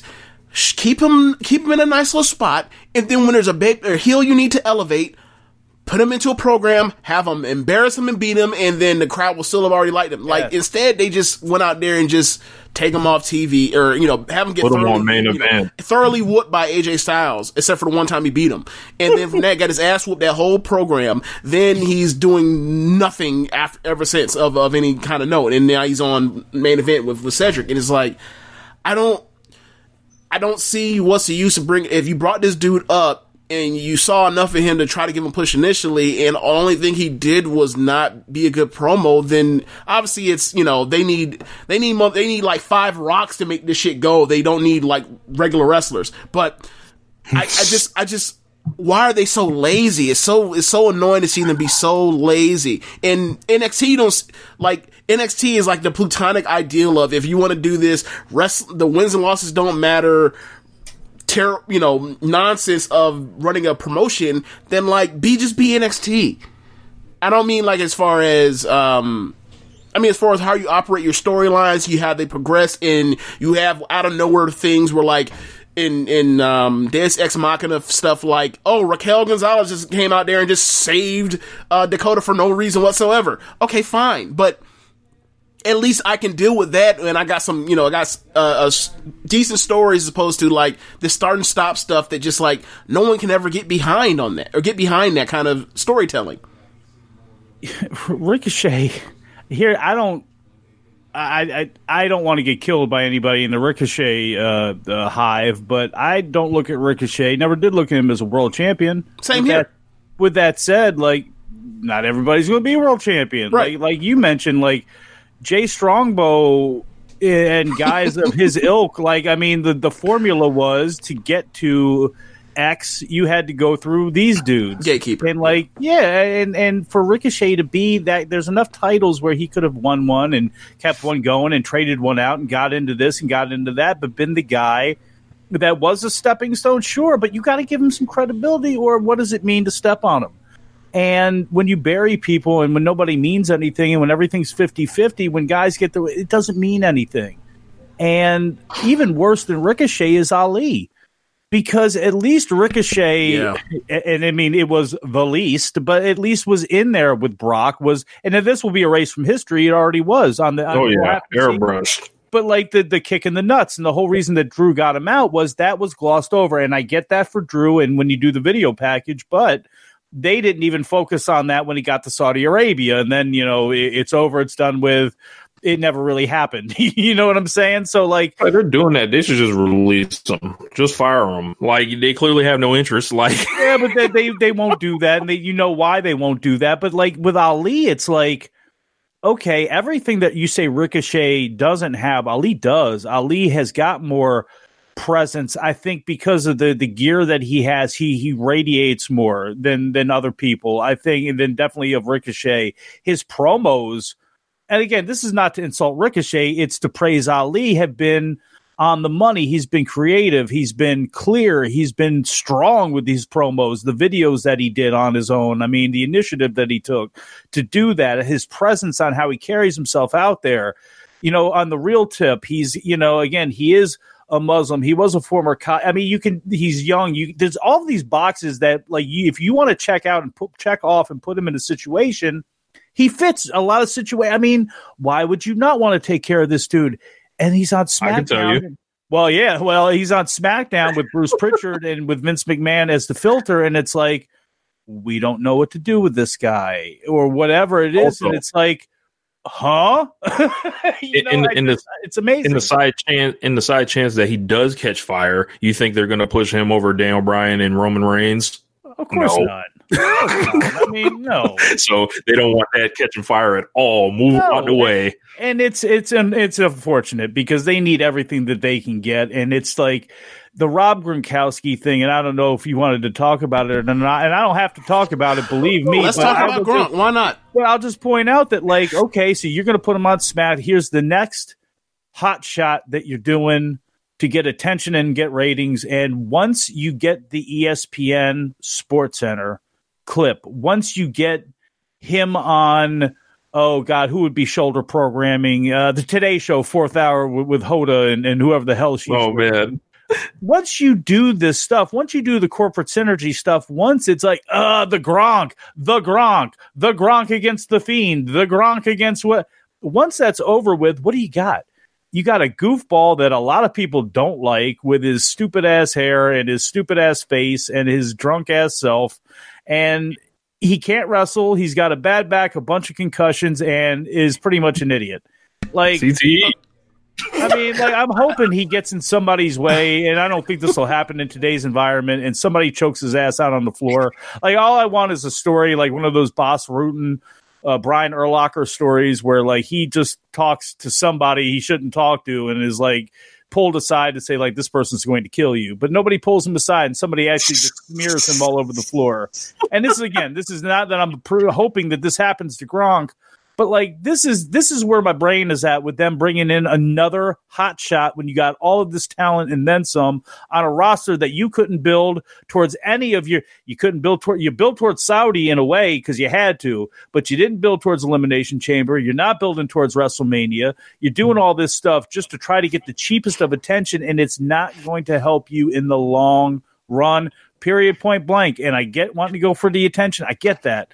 But, like, this dude's going to be a regular. He's signed a 20. He's got dates more than just, like, showing up at SummerSlam or maybe being in the Royal Rumble. Like, come on, man. This is not what we need right now. That's part of the reason why I really don't have any interest in WWE. Like, it's like if the dude's gonna like actually become a legitimate wrestler, that's awesome. There's a whole history of like guys being football players and then becoming a wrestler. It's like, okay, go become a wrestler. Yeah, you got Tito Sabatelli on the roster for how long? God. That's different. How long has your 24/7 champion been in the mix down there? Yeah, how long has Riddick Moss been on the roster? A long time. Yeah, I mean, and this is all in some ways too. It's like you know what you're going to get out of this, which is you're going to get Mojo Rawley. Like I don't want to see, and this is no offense because I grew up around College Park. Like this is nothing against Mojo Rawley and his enthusiasm, and he's a great company man. I'm sure he is, dude. I don't want to see you. I don't want to see you, your personality. There's nothing about him I want to see at this point. They should have put him in a tag team, not with Zack Ryder a long time ago, if they really thought they were going to do something with him. And they never did anything with him. And now it's like it's so predictable. Once Gronk is back, they have interest in him. Yeah. Once they don't have interest in Gronk, he'll go away again. But with Gronk being there, shit, that means Mojo's going to be there, and I don't have time for this. And I don't have time for Tino and Riddick Moss, and no offense to Dio Madden, but he's another one that they're probably going to, if they do some football shtick with these dudes, it's like, no, thank you. Man. Like, I don't really have anything against those dudes. It's just, or I flat out don't have anything against those dudes, but the thing is, like, at a certain point, like, when are y'all going to, like, realize that, like, that's not... If they were so talented, they should have sent them to Evolve and let them work. Get some damn work. And this is like the AEW women. Like, I don't want to hear this shit like, well, they're young on the roster. We're doing that. No, why are you not booking these people on indie shows where you need people? Like, put Nyla Rose should be working 3 days every weekend. She should get out of Wednesday and go, you're traveling Thursday. You're going to work here Friday. You're going to work here Saturday. You got an afternoon Sunday show. Get experience. Every single last stinking one of them. And not just them, Private Party, there's other people as well, too, because you're on this big stage. Why they're not doing it, I don't know. Use Evolve. Like, in my opinion, I don't know what they're going to do with Gargano, and I'm sorry to go off on a tangent here. I don't know what they're going to do with Gargano and Ciampa, but... Somebody need to retire. That's the thing, is like, neither one of them want to go to the main roster. Right. Neither one of them could survive the main roster. Right. I don't think Triple H wants them on the main roster. Right. And frankly, I think if anybody goes up, it's going to be the Undisputed Era, and it may, and it's going to be, because that's why I think that's where Dream's coming in, and it's going to be Keith Lee. There's other people you can bring up. So I think Gargano's going to ultimately lose, but what I would do with him is stick him in Evolve. Stick him on NXT UK. Stick him wherever you can, so he stays working. He can do what he can train, but he can let that back go and let any of his injuries kind of subside to the side, and you can still utilize him on your brands, on your network, without using him on NXT. You can stay adjacent with him. You can talk about what he did on UK, or that he cut a promo and he ain't going to forget Tommaso, or whatever you want to do, but you can utilize him that way. But like one of them on the main roster, oh no. Yeah, that's been finito. Even if I feel like one of them is going to have to lay it down after this. Like, it's going to be, and I think it's going to be really Ciampa, but we'll see. I really don't see what's next for Ciampa in NXT after this. Like, what's he going to do? Get the NXT title back? Like that? I don't really see it, but I forgot what we were talking about. Oh, yeah, I know. So I was going to ask you, because of how much you seem to have hated the Gronk. Is the reason why you are you still holding bitter feelings to 28-3? Are you still holding bitter feelings onto that? Have you let that go yet? So, Rich, what are you doing this weekend, man? Actually, no, and here's why. Because 1 year on my fantasy team, I decided I took Gronkowski and I had Hernandez the year that they... So I had both of them, and I was decent across the board at every other position, but because you could always start. I mean, you get that option for that second tight end in there, and I would use him, and I cleaned up pretty good. So Super Bowl aside, I can blame that on Shanahan. I can do that because I seen him lose another one and out of his hands. But hey, that's on me. I accept that. That's not on them. I hate him for entirely other reasons. Okay, fair enough. So another point you brought up was the women in AEW. They need to go ahead and get dates and forget that they're young. Like, that's one thing that for me is just, this year in AEW, in 2019, the first quarter, one thing I think you talked about how they've, kind of rallied the troops and, cut some of the stuff that wasn't working. I think one of the things that I think a lot of people, especially me, are happy to see is like they're actually giving them room to actually like be more than just people that come out and be caricatures that wrestle. So like with Britt Baker and Tony and Nyla winning the title and cutting promos as this, dominating heel, the back and forth between Britt and Swole, the storyline that played between Britt and Yuka with the the teeth thing. Like I feel like there are more memorable things that have happened out of this in these 3 months than the first 3 months of Dynamite. I agree. I agree. I thought Hikaru Shida was going to be this more, but I know she had to move, and she's got experience. I thought Emi Sakura, I get why she was a good choice for Riho. She was not a good choice to the American fan base, and there were ways I think to introduce, and that's the thing. I don't think they've introduced these women as well as they should have to with enough of a story on who they are, right, and why we should care about them. And I know some things with Catty Wumpus right off the bat because I think they were really looking at Kylie Rae to be like Kylie Rae and Britt were going to be their people, and like Britt was going to be the really pretty one with the great, side story that is going to need some work. And then Kylie was going to be the R. Bailey who could work a little bit and kind of work with everybody. And then we'd have Riho and then we'd have this. And it's like, obviously nothing worked out in the way that they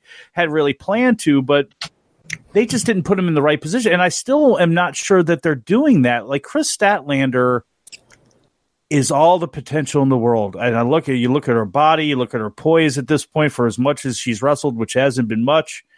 And it's like, okay, it's a big block, and I mean that in the most positive way. I really do. But it's like, and you need a big block out there with Nyla Rose, because it's like Brock Lesnar. It's like, who do you, I know this is wrestling, it's fake, all, whatever. But like, who do you think is going to beat Brock Lesnar? Who is going to beat Nyla Rose?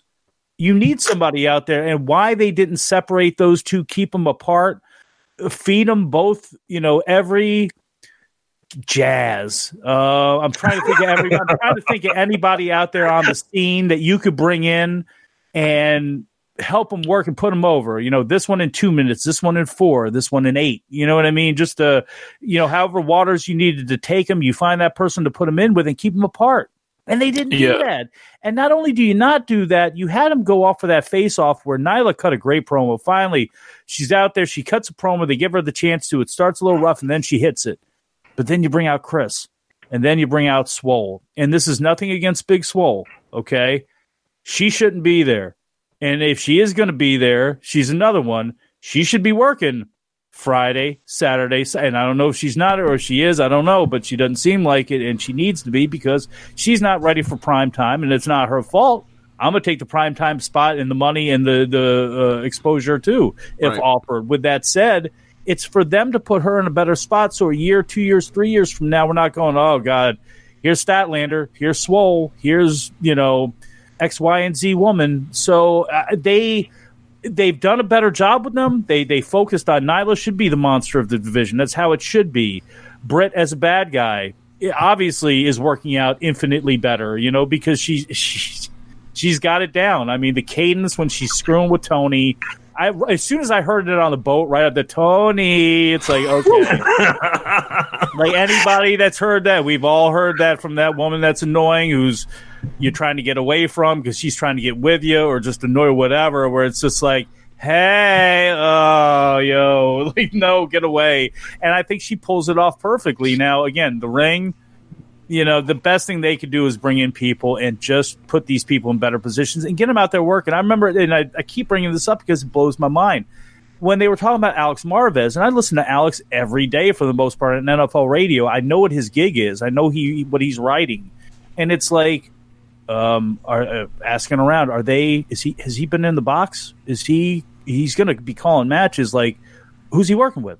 Because before TNA, and this is the stories because Jim Cornette went in and smacked the shit out of Ed Ferrara. But when TNA was starting, they went to NWA Wildside shows in Georgia, and it was Ed Ferrara and Mike Tenay or whoever it was. I can't remember who was actually Don West. I guess it was because they had never done wrestling. Don West had never done wrestling, so it's get him out there to learn. And it was well, is Alex doing this? I don't think so. No. And I'm thinking, well, he's on his shift with Gil Brandt from 7 to 10. He's obviously not, or whatever it is, 7 to 11. So he's definitely not doing it then. It's and then they put him out there and it's not good. And it's well, what, I'm not blaming, and everybody killed Alex. It's this isn't Alex's fault.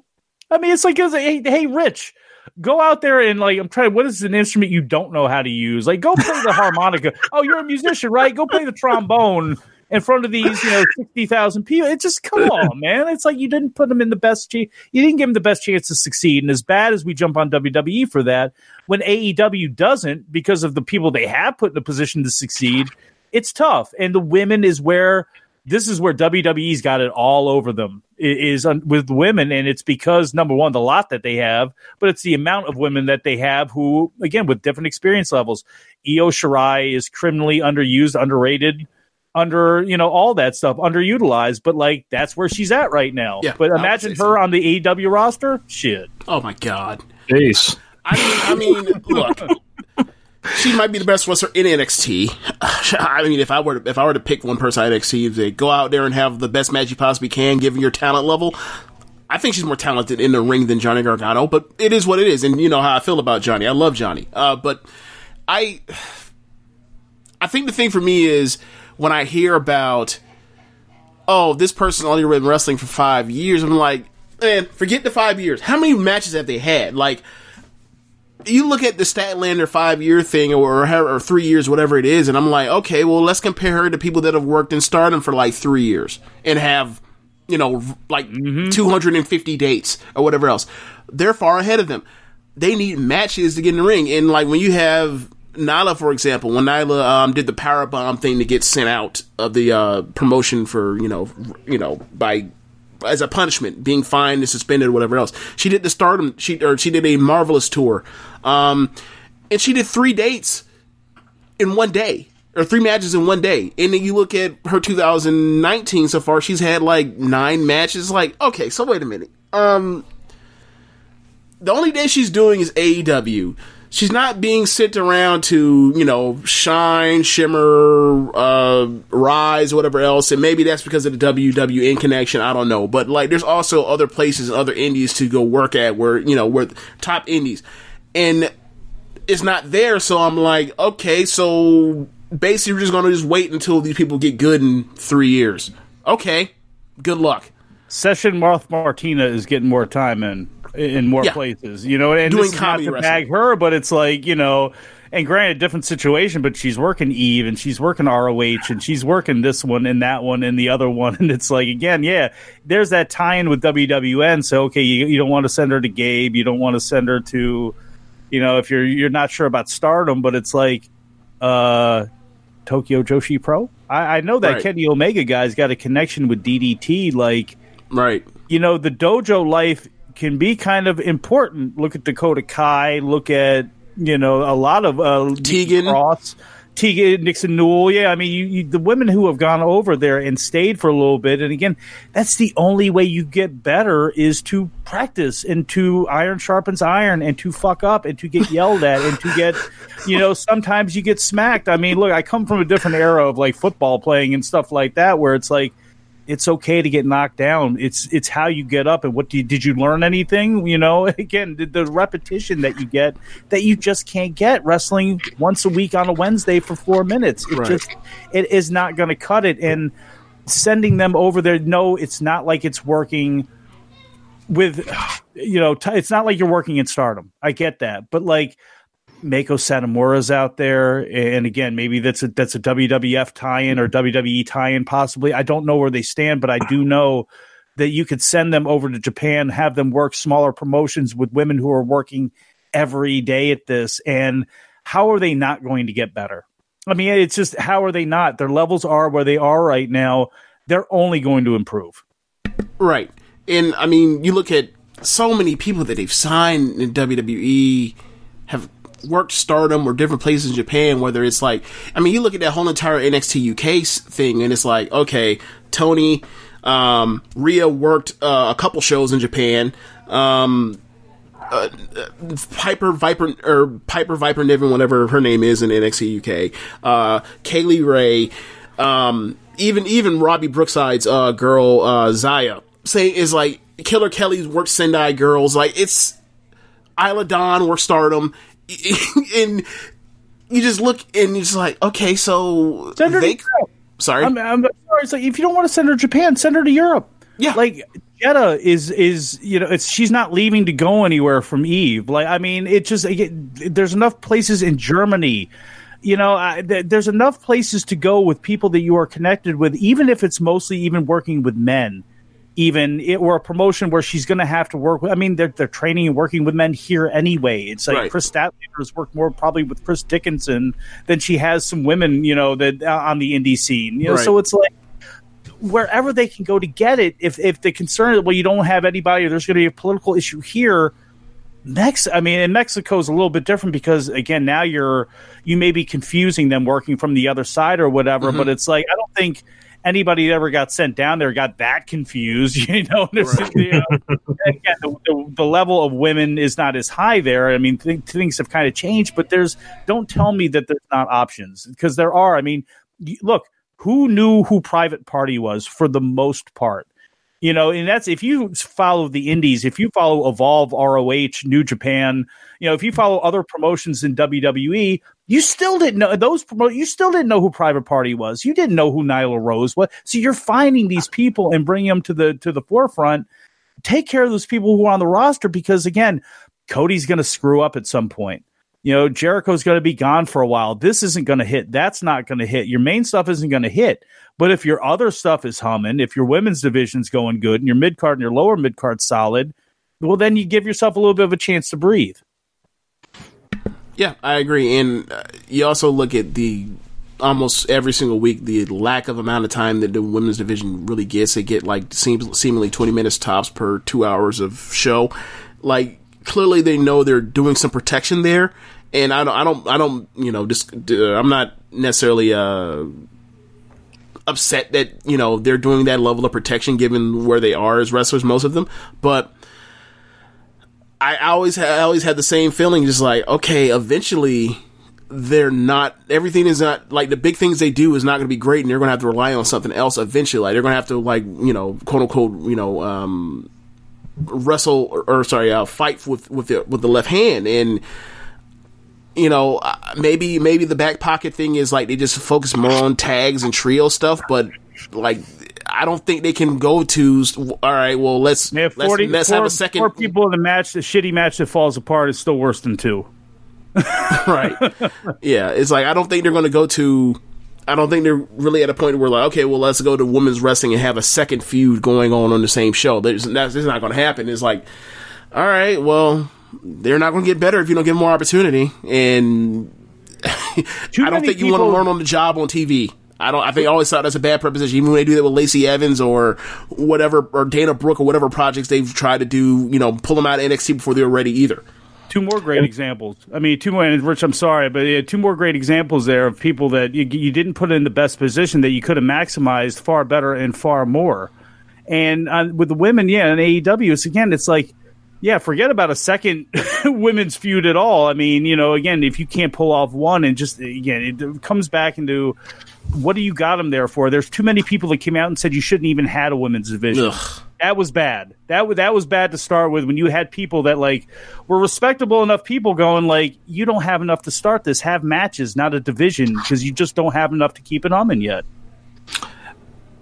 So they have been using AEW Dark a lot to, like, have more time for, the women's wrestlers, and also, like, to scout a lot of different women. Like, they're pulling people I've never seen ever. Like, they had someone named Abaddon, I believe, wrestle Hikaru Shida this week. And I mean, it's like, this is clearly the weakness. And it's like, if you know this is your weakness, I don't think you need to just like bend over and try to make it your strength all in one whop. Like, you need to just make sure you're doing what you're doing. Like, you're coming up with a process to eventually get the right results, rather than jumping to, hey, we're just going to start overexposing them for the fuck of it. Like, they're, like it or not, they're in the middle of a ratings war too. So it's like,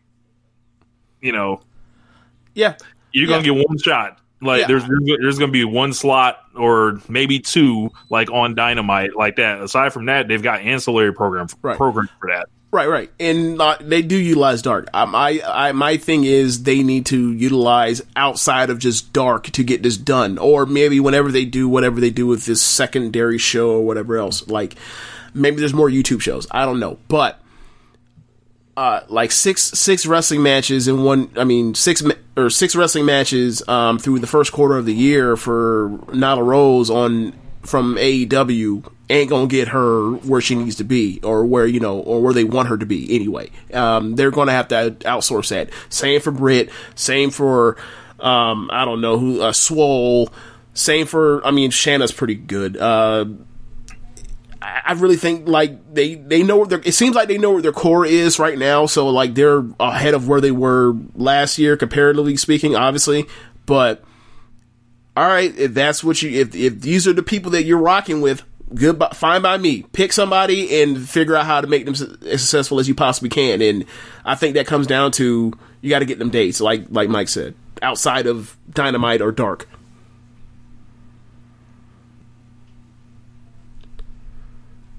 And a hush falls over the room. Yeah, I got a message. I was trying to see what that was. But anyway, I will be right back. Sorry. All right, no problem. Give me like 15 seconds. I'll be back. All right, no problem. Sorry. All right. Yeah, so, I'm trying to think of other stuff from just that he's even talk about right now. Hangman Page. Hangman? Okay. Hangman Page, and I guess he had the deal where they beat Nick Jackson the fuck out, and he basically said the Bucks weren't going to be his partners, and this guy's a superstar. Like, just every week it's like he's getting bigger and bigger and bigger, and of course, with the coronavirus thing, he sends that letter out. Just fucking hilarious. Like, saying he can't like take drinks from anybody anymore, and I just think he's so he has such a great command of the room and know who he is right now. Yeah, I want to see what happens when he's in a singles feud again. It was Pac. He wrestled Pac. It was awesome. I said no. Well, maybe not match. As far as a program, I want to see, can he go from having the quote unquote mid card program to having the main event program, or like, can he be in the number 2 spot on a card, like in like basically like the Cody role lately? I want to see, like, that's what would be the next progression. Kind of like how we talk about with not Kushida, but Sonata, and wonder, like, all right, well, like, what's next for Sonata? Like, like, we need to get this one belt off of Naito and make, try to get him towards IC champion type thing this year. Like, that's what his 29, that's what the goal for 2020 should be for, like, Sonata. So, like, the 2020 goal for Adam Page should be, like, can he, like, be in a feud, in a secondary number 2 feud, singles feud, or whatever else with somebody. And I think that's obviously going to be the Kenny thing when they eventually break up. But I wonder if he's there yet, or if he still needs even more time than where we are now. Because, like, for a while it felt to me like, or before we got to Revolution, it seemed like we were primed for he's going to turn on Cody or whatever else, or not Cody, turn on Kenny and go towards this thing in the next pay-per-view. But obviously, they're going to continue letting this thing play out until eventually one of them turns on each other. So how are you feeling about this tag team, and particularly Hangman Page? We all pretty much know like what Kenny is about, and he's whatever. But the whole thing is, I think with Hangman, it's really compelling to see how he has the arenas like going nuts right now. Like, Mike, what are you thinking? With Hangman, like, what's his 2020 kind of look like? It'll be interesting. This is another one. If you look at the end of last year and where they were going, they had to get Hangman right, and they didn't get him right from day one, and they had to fix that, and they have fixed it. And Kenny Omega, a lot of people, and I was not Mr. Kenny Omega in Japan or anything. Mm-hmm. I look at what Finn Balor did there as more revolutionary. I think in some ways what AJ Styles was able to do getting over there was in some ways more impressive. So I always set Kenny Omega up against those other Bullet Club guys. Now, match-wise and all that stuff, athleticism, unmatched. But, I think the best thing Kenny Omega has done in his time in AEW was get involved in the tag match with Hangman Page because he's an executive of this company. And Hangman Page, forget about the Bucks and Cody and Kenny Omega. Who were the people that were going to be the real stars going forward of this company? Britt Baker. It was going to be obviously Kylie Ray, Pac. At least for as much as they could get him for America and for the UK, he was going to be key. And obviously Hangman Page. This is a guy that Hiroshi Tanahashi loved. That was going to be a cornerstone of New Japan's, the foreigners in New Japan for years to come. Obviously that didn't happen because he goes with AEW. So okay, he's going to be a cornerstone of AEW for years to come, and it didn't happen. And things slipped up right from Jump Street. How they've gotten it back, I think, has been it's been a yeoman's effort. They have not slipped up. They've put in the work to kind of build him back up, and you just sometimes need one thing, and that one thing was that cowboy shit. And the performances have gotten better. Obviously, how they've teased him and Kenny has been great to the point now where Kenny could turn, the Young Bucks could turn, Adam Page could turn. But here's the one thing I don't do. I don't turn Adam Page for nothing, unless you got a really great story here that you are going to push him to the moon and he's going to be your new Jericho, for whatever time he's going to be that dude. That's the only way I turn him, and I wait till he gets to the peak of where you can popularity wise and then let it slip. But I would ride this for as long and as hard as I can because you want him to be your babyface superstar for forever and a day. You know what I mean? And I think he can be, but if you need to have him go to the dark side again, you got enough baby faces there, I guess, now if you want to do it short term, but I wouldn't. I would just leave it alone. But I think no matter what they decide to do, I think they've actually got some heat and some steam behind them enough where people believe in him and their fans are back to their fans believe in him because all of the New Japan fans, they believed in him. If somebody was coming over from ROH, they believed in him. There were some people that probably didn't see Adam Page all that much in relation to some of the others, and now they get it. The character, they believe in him. He's not just the fifth wheel, of the elite. He is, in the driver's seat, or at least people believe he is, and that's how he's looking at himself, and that's easy. Hey, look, nobody wants to get down with a loser, and that's another thing that WWE always forgets about 50-50 and all that. It's like, at some point, even if you're an a-hole, whether it be Trump or Mayweather or whatever, there are people that will just ride with you because you're winning, because they want to be associated with a winner. And so at some point you have to give people that and give people a reason to rally behind you. Win, lose, or draw. I mean, that shit matters. It's win. Right. And I think more important than, the drinking beer thing is because everyone, there's a long history of people drinking beer in front of crowds at wrestling shows from the pinnacle of Steve Austin to the bottom of Sandman. But Bruiser and the Crusher. I mean, we can go back years on this. There's always somebody getting drunk. You dated yourself, but man, I'm not that old now. I'm just saying. Bruiser and the Crusher. I'm just talking drunk here. No, fair enough. But I think the fact that they put him in the makeshift tag team, and you had the makeshift tag team of Kenny and Hangman batting around even the one of the first two episodes of Dynamite when they had that tag match with Pac and Ambrose. That was great. Or it's called Ambrose, but whatever. And Moxley, whatever. So you had that, and you had those roots, and then they get into these matches, and regardless of whatever happens, at the end of it, Hangman is going to get the pin. Great. Kenny doesn't need those wins. It's a tag match. He's a great wrestler. He's already established to that crowd. The person he needed to show and prove was Hangman, and Hangman goes out there, and normally he goes wild at the end of these matches and wins these matches or whatever else. So this is the push, and it's worked out splendidly. Like, I'm glad that he drinks the beer, but at the end of the day, like, he goes out there with Kenny, they have kick-ass matches, and at the end, he goes wild and he ends up putting people away. It's not that hard. Like, the last person in WWE you look at that, like, became a huge star or a big star at the top of the company was this woman named Becky Lynch. It was because she went on a win streak by pinning people on SmackDown in the middle of the ring with her finisher. 8 weeks in a row, or 8 straight matches and singles matches. This isn't... Booking is hard, but it ain't rocket science. So I really love the Hangman thing, and I just wonder if we can take this to the next level, or if it's like, all right, he's just going to be like him and Darby are just going to be like the two guys just underneath, or I'm just wondering if I'm just curious if either one of them breaks through all the way to the top of the card, and if their fan base will buy them like in the short term as opposed to years down the line. Like, can Hangman be a potential championship title holder, like, you know, in the next year, or is this something where it's like, nah, like, you need to get Hangman, or not Hangman, you need to get Cody and Jericho and Moxley out the way before people will actually buy that? I don't know. I don't think you need to get them out of the way, but I think you just need to... I would ride with them until I can't anymore, because you have a Jericho MJF dynamic if you want it. You obviously have the Cody MJF dynamic. You have the Cody and Moxley down the line at some point. You have these other names in the mix. You have Omega still, obviously, who, you know, can turn it up against any of them. So with Page, it's going to just be a matter of timing, as long as he stays strong and in the mix, which you would figure he will.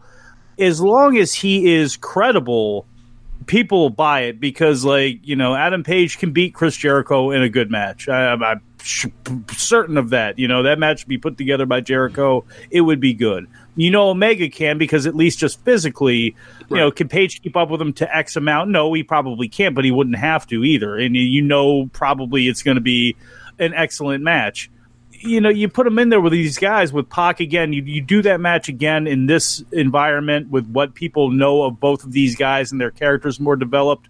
You know, I think it bangs a lot harder. So, you know, him and Swagger, you know, it's going to be a reach, but you're going to have people like that. How does Page perform? You know, if he's going to be a world champion, how's he going to make the guys you have to have matches like this? You know, Sammy Guevara, for his experience level, for as inexperienced as Page is in some ways, like, you know, how can he make him look? So I think he can be that dude, but I just think you're going to need the story, because you have these other, you know, big, huge shadow stories that, you know, from these big, huge figures that you got on your roster that just, unfortunately, they overshadow him right now. And this is where if they wanted to do something, again, go back to the past and make a title count, this is where your national title, U.S. title, intercontinental title, this is where it should be strong, and this is where you should have one, because you have Adam Page with that belt against this person, that person, the other person. Pac, same way. It's like, if you had that and you actually have a title that means something and it's a real stepping stone, then you can have him mess with that, or you can have him and 4 other guys mess with that in the mix for months on end, while these other guys are in the top mix. And then you can have one of them ready and always kind of like dribble them in and out by like sliding them up and down. You can always have a big 6. It's just you always have that one last spot open to keep rotating people in and out of, so they stay credible. And I think as long as Page is in that mix with those other guys, I think you're going to be all right. I just think even 2 years down the road, it just may be too soon because of the environment. But that doesn't mean you can't keep them strong. It's, hey, you can have as many stars as you want for as long as you want, as long as you keep them stars. It's funny you brought up the secondary belt, and I thought that would be the spot for Cody. Like, since he can't win the world title anymore, give him that second belt. Do like a tournament final, Page and Cody, and let them go to war. That would be the instant way to you know, make sure that title's got steam on it and make sure it's credible by putting it on a Cody. Because you say, I mean, the greatest example is Shinsuke Nakamura with the Intercontinental title in New Japan. Mm-hmm. It's just it was the ultimate, and the feud with Sombra, you know, Andrade now, that was one of those things where it's like, okay, this belt this is going to main event other shows. Shinsuke is such a star that he takes the belt up, and then he defended it as if it was, heaven forbid, important. Because it was a championship. So, once you do that, then great. And Cody could be that dude. He could easily be that dude. And it doesn't have to be forever. He doesn't have to hold this belt and look at it with sadness that one day I wish you could be the world belt. No, he just does that until he loses it, gets in a storyline with somebody else for a while, and then wants the other belt again. It's like in WWE's world, he'd be looking at that belt every day going, well, it's not worth it enough. I want the world title. You know what I mean? Mm-hmm. They would run completely opposite what you're supposed to do with it. Yeah, I'm still... A secondary belt's cool, and I've heard them talk about how they're trying to figure out what they want to do because they want to figure out how to do stuff like potentially a secondary belt without feeling like a mid-card title, which is best of luck. Best of luck. But the world television title used to be looked at as a world title on television because that's what they said, and Arn Anderson went out there and said, this is so important, I'm going to defend it all the time, and this matters. And it's going to matter if you make it matter. There's 6-man titles. I could see that coming for them faster than I could see anything else. But that's what I wanted for months. And that's the thing. And they'll do it. And in some ways, I'm actually for it because in some ways I kind of like having factions and units that you can. It just gives you more flexibility and more dexterity in your booking, I think, when you can have some units like that. But to me, you can't get over the top with it. But they could. I guarantee you, they would treat that belt like a main event belt right from Jump Street. So if they could do it with that, they could do it with anything because there has not been a 6-man championship to matter in this country unless you lived in Dallas. Between 82 and 85, or you lived in Charlotte for a little bit in 86. You know what I'm saying? With the Road Warriors and Dusty had it against the Russians, and that's been it. From there, if anybody's going to make a trios title work in the States, it's got to be them. I don't know who else it could be. And it's also relatively easy. It's given think of the Elite, Inner Circle, the Death Triangle now, Best Friends, Orange Cassidy. Let's see what other factions. Jurassic Express, and the Blade. Right, you have all these places, and then you have all these matchups or different mixed matches between the two bigger factions, like Inner Circle and Elite, or Elite adjacent. When you can throw out QT Marshall and Dustin or whatever else. To be, obviously, or for QT to come out there and eat a pin, to go out there and basically have the worst fucking Sasuke special in the history of the fucking sport, and then go out there and get pinned. Fine, but I watch Stardom and I see their trios titles matches when they care about them and how they do multi-person tags so often on these shows, or even just in Joshi tags in general and different Korakuen Hall shows. And you watch these people fly around. You watch people fly around and beat the shit out of each other. And you're just this is easy. This is simple. And you look at the Joshi match they did at what was that, Double or Nothing?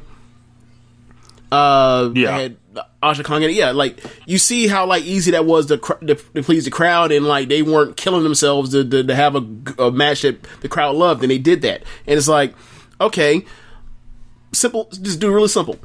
Have the Young Bucks and Kenny win the trios titles. Have Kenny have to choose between Hangman and the Young Bucks, or do more of that. That's a simple. I'm not saying they need to do that, but that's something that is right there in their face if they want to do that with the trios titles situation. They come up with they put themselves in so many positions of flexibility to get themselves out of things and into things that it's almost I almost feel like they have too many good ideas at sometimes, when their shows are kind of. Especially in the beginning, the first few 9 or 12 episodes, whatever. I was they almost have too many good ideas for their own good that it muddies up what they're trying to do because they're trying to fit so much stuff in, and now they pared it down. That's why their show is better. But I feel like they're always thinking. That's how I feel. You know why they have so much dexterity too? Is because they're booking wrestling. They're not writing wrestling, which gave them the ability at the end of the year to do. And that's one of the things, too, where it's I'm in a catch-22 position because depending on how you want to look at a YouTube video that was cut from Observer Live or whatever, it's like I'm either this boomer who's old, who's stuck in the past, who does a show on a network that's got Jim Cornette on it, and because, and we hear this, if you're John McAdam, if you're Jeff Bowdren, if you're me, it's, well, because you're on the Arcadian Vanguard network and there happens to be 2 Cornette shows there where you're all the same. All y'all care about is that old wrestling and your Mid-Atlantic 82 and 83 and fuck you and Dusty and all that. And it's like, one, my titties aren't as big. I don't want to talk about my splotch like that. But you got to remember that, like, all of these things that you're watching right now were built upon that. Like, what Cody is doing, he's doing his daddy's thing. And if you look at Cody, he's just like his daddy, where he's the best baby face in the world. No, he's not. He's a heel. He's just playing a great baby face right now, and he is booking himself in great positions, and he's burning through stuff like his daddy. I mean, there is a whole lot of daddy to Cody, and that's a good thing when it's humming. But that's what it is, and it's like there's something to learn from that stuff. With that said, I'm also not that old. It's like I get what's going on today, and it's like you're in that spot where it's like, for me, it's like, are you too old, or are you not having enough fun with what happens? And then you say something positive about AEW, and then you're just buried because it's like, what about psychology? What about this? What about that? It's like, come on. Yeah, like I think Brian's segment the other week about like the differences between the WWE and AEW fans. I feel like me and James have given some version of that speech like almost every week for like a year now. I mean, you were doing that back when like it was the the main roster people that like hate NXT because NXT got the praise it has gotten over the years compared to the main roster. Like, we've been doing that ever since then. So we've been doing this since like, I don't know, when did Johnny go singles? Like 2017-ish. But the only thing I had with Brian was like he completely dismiss those people that, and again, I've had to feel it, and he feels it, and he knows it too, where it's like, if you say something about AEW fans, because it's a different set. Oh, yeah. And a lot of this comes, you see it with the rating, where it's like, if something happens, like WWE is to the point now where you hear, well, man, you would figure people who are over 50 would care about the news. They do, but the thing is, what WWE has left of their fan base, like, they are that diehard and hardcore. It's like NXT. That number did not move on Wednesday night. Didn't it go up in the second hour? I think it may have. I mean, I know the overrun, helped to push that up, but it was AEW fans are much more likely to be in touch with the rest of the world, like sports or events and culture. From what I've seen, that is true, but a lot of them connect with that outside world through Twitter, through Instagram, through Facebook, through forums, through Reddit, where, yes, they do have more of an idea of what's going on. They comprehend more of what's going on, and maybe they want to dip into that or dip into the sporting event that's going on, but they're also looking at it in a completely different way because of their age group, and they look at things differently. They get offended much differently and much more quickly. The rage gets built up and things swing much more wildly. And that's something AEW you got to watch for just in general as they move forward, because they do have a newer base. I worried about them with a lot of their gilded fan base that they have. If they're not traveling to your shows anymore, then what? And I thought they had to be very careful initially because they built a fan base that was wheeling, dealing to travel. And sure, I'll show up to go, Memorial Day weekend and Labor Day weekend and this and that. It's like, well, some people grow up, they only have 2 weeks of vacation and they got a family and limited incomes and stuff. And like, when that hits, then what? When you're not hot anymore, then what? And I think they're doing a good job kind of building a lot of that stuff up, but they're also building a base that is wildly different than anything that anybody else has had to deal with. And it's kind of a new and wild frontier. So, are they going to be able to, how much can they, because one of the problems with like a Nyla Rose is, okay, well, maybe we can play on this real life aspect of something, of her life of being transgender. Can we play this into? And it's like, I don't know. Can you? Because are you going to have enough of your base that is for this and understands that you're using it as a storyline and it's still a show and it's still a storyline, or are they going to get too pissed? they get too pissed over somebody losing, much less actually using trans. Because have they really said that on the air? Have they said she's transgender? How much have they used Sonny Kiss? I mean, and I'm not saying that like, hey, the experience level, Sonny Kiss shouldn't be there anyway. In some ways, he should only be on Dark. He should only be, working, kind of the perimeter. But like, there's a lot of fanfare like to your fan base online with Sonny Kiss, but then you haven't really utilized him much. Right. You haven't told his story. You know what I mean? Like you haven't even done that. So it's like it's going to be interesting to see how they play kind of everything because they got a much more sensitive base. And I'm not trying to rip it or anything like that, but I see how they react to things. I see how they've reacted to me saying just something simple, and you get like somebody says you're racist, somebody says you're not racist, somebody says you're sexist, and this is all the same thing. I've been hammered for stuff on both sides, and it's like, wait a second, I didn't even think it was that bad. I got two people listening and hearing something completely different. They're hearing what they want to hear, other than what I meant to mean. You know what I mean? And it's like they have more of that and more of an emotional base, and it's how they're going to. It'll be interesting to see how they lasso and maneuver and harness that, because one of the biggest parts of pro wrestling booking and where they've done it well is you got to steer your ship. You have to give them enough of what they want. So when you have them strapped in the car, when they see that terrible thing coming on the off ramp, they're going to stay in the car and not jump out and bail on you, because sooner or later they can see some light at the end of the tunnel and the end of the road, and they know, okay, we're moving in that direction. Whether you pull a hard right at the last minute because you need to take, Omega here, or you need to take Cody here, that's all right. But they're steering it better, and because of the pro wrestling aspect, they can do that. And that's one thing they have all over WWE. WWE has gone so much in the other direction that they write themselves with their 70 riders into hell. Whereas you have more flexibility and dexterity with what AEW is doing. It's just their base is different. WWE's base, they're insane, and at this point, the 1.5 million or whatever the number is for the network, that's truly your base. Everybody talks about 2 million, 1.99. They see that rating viewing number and go, well, that's it. No, the base is the network. But if they're still willing to pay, if they're still willing to stand in there, I mean, that's one thing that AEW does not have yet. They don't have that core to that level that is not going anywhere. WWE is battle tested that way. If nothing else, they got 2 million people that are batshit crazy that will give them any amount of money to fall back on.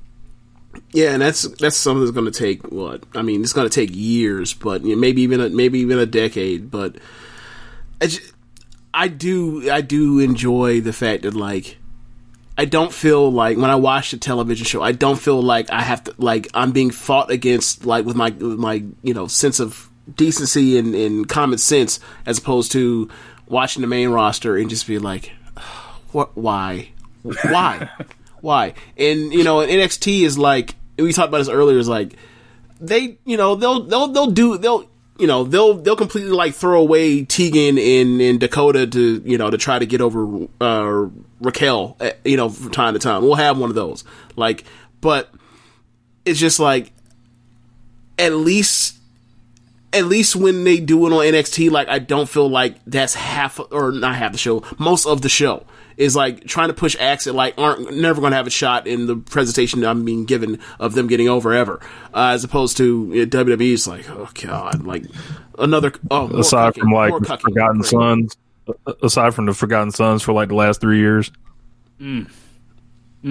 But think about but we mentioned 2, and actually it wasn't even, it was 2 years, but still, like, let's go, if you want to go through it over the last 2 years, we don't really have that much of it. And honestly, like, the Lars. thing is, like, Lars was 2008. 2018. Yeah. Keith Lee, his first match in, didn't he? I remember that. I was not happy. No. Was that his first match in? Keith Lee's? Or a bunch of like early matches. It was early. I remember being those look, the last Keith Lee and Lars match was slobber knocker. Like, obviously, people make the joke about the 5-star Lars thing, but like that dude ain't stiff, or that dude is not a stiff. Like, is it somebody I want to see on my screen? No, but like that dude has something to him. But he's too far gone now. Did you ever see him on your screen being stiff? Is that see that video?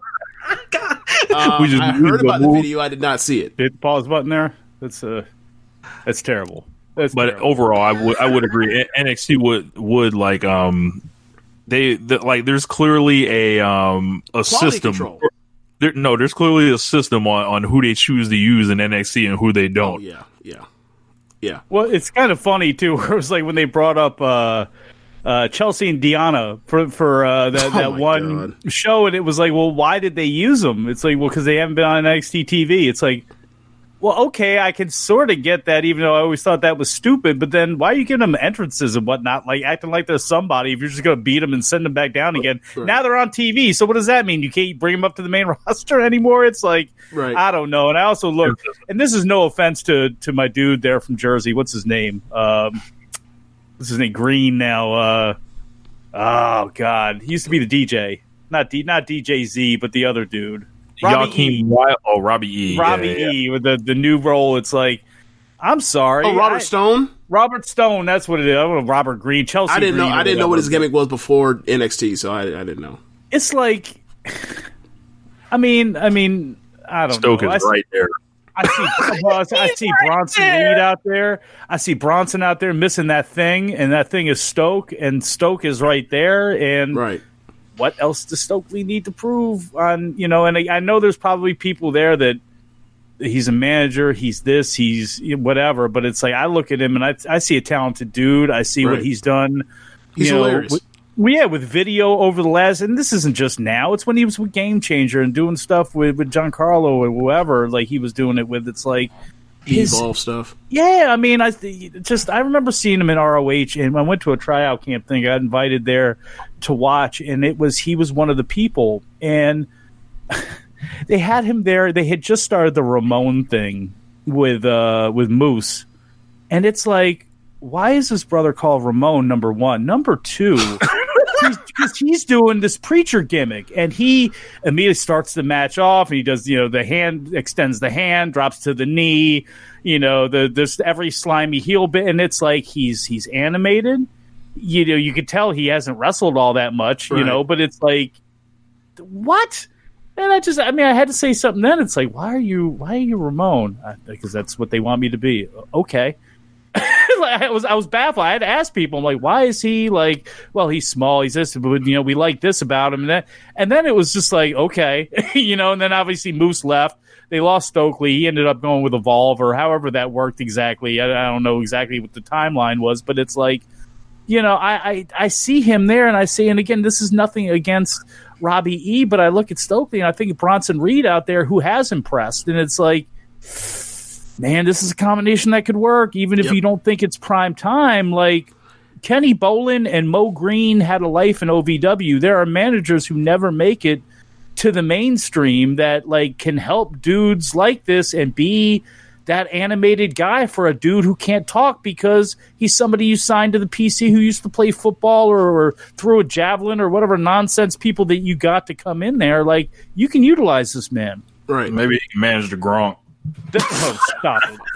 But I tell you what, it's like, a guy like Dio Madden who they send back down if he was going to be a wrestler, and it's like, although he could talk, but like you take one of these dudes who isn't worth a damn out there talking, and it's like, I mean, again, like, I'm not saying, like, just back to Lars Sullivan for a minute before we found out all of these things about Lars. Like, you have a monster, you have this crazy dude, much like Umaga, like. Mm-hmm.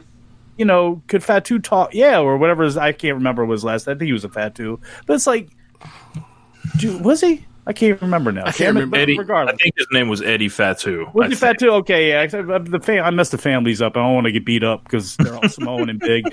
But it's like, well, a guy like Lars is like, bring him in with a mouthpiece like Stokely, and then have him turn on him, like, down the line if you want to turn him into put him on his own, whether good or bad. Like, everybody's always beating up a manager. So it's like, utilize these people, and no offense to the characters they got out there as mouthpieces, but I bet Stokely would be better. Oh, yeah, he would be. And it's just like when they brought in Leo to be the mouthpiece for Lashley 2 years ago, and it's like, or roughly, no, about 18 months ago, whatever the hell, 2018, and he was just like, Lashley was dead, was DOA, he was done, he was wet dope, and you saw what happened with Leo breathing some life into him, and then like it was just time to get, or in their mind, it was time to get rid of him. And it's like, okay, so now what does Lashley do? Oh, he's doing that with.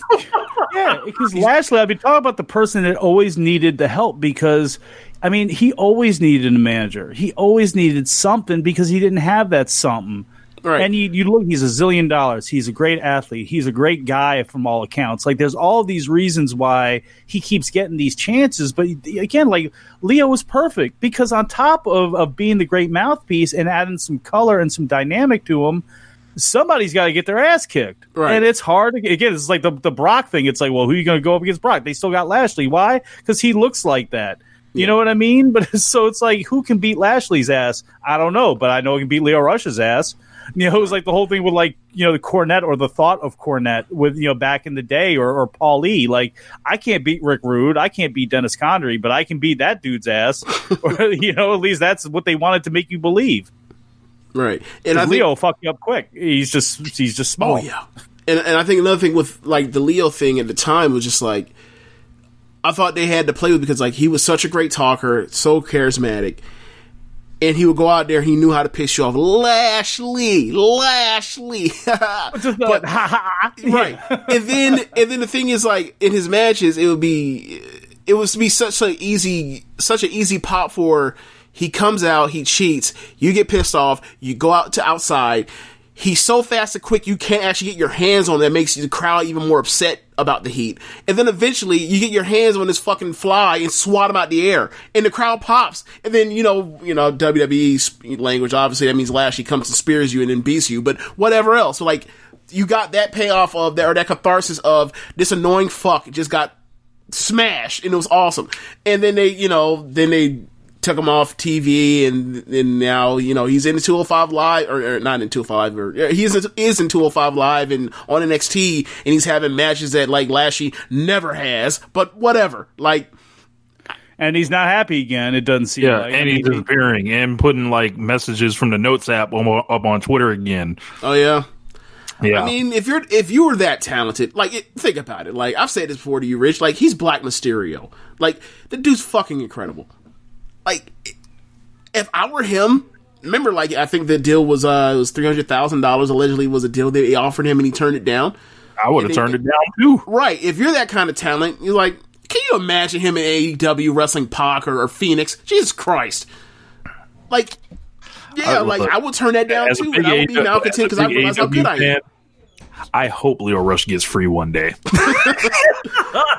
I hope he does too, but I hope he's ready when he does. And that's the thing, is just, you know, you got a rep behind you too, whether it's deserved or not, whether whether it's even true or not, doesn't matter. You got some people that look at you with a little side eye, like, you going to be here for the long run? Like, when things get rough, like, everybody can quit. You know, everybody wants to bring their family with them. Everybody wants to do this and that, but, like, when things are hard, you're going to hang in there. And the reason I don't bang on him at all is because of the environment that he's in and the fact that he is young, and I know where he comes from. I know people from there. So it's like, he's looking at things with a different perspective than I think. And I think in general, people don't give dudes like Leo Rush, they don't look at things from their perspective or the possibility of their perspective. But I don't know also what dude's got floating on in his mind, you know, as far as pressure he puts on himself or any limitations that he may have that way, you know, emotionally or any of that sort of stuff. So it's like, I hope when it does happen, I hope he's ready. I hope he's in that good place, and I hope he's where he needs to be, because he is that dude, and he would be in that promotion with, man, you see him as a babyface teaming with Darby against two dudes. Can you see him with Sammy just being the slimiest thin boy tag team you've ever seen in your life? You know, I mean, you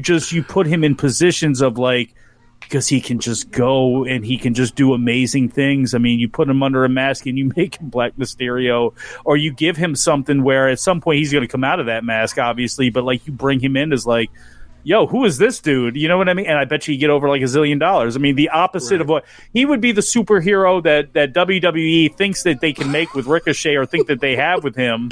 You know, they would actually make with a Leo Rush. So it's like the sky is I don't want to say is the limit with him, because I think there is a limit on him, but boy, the height limit is there. Right. Now, as far as the width of what he can do with his career and how wide he can make his bank account doing it, that's a little bit of a different story.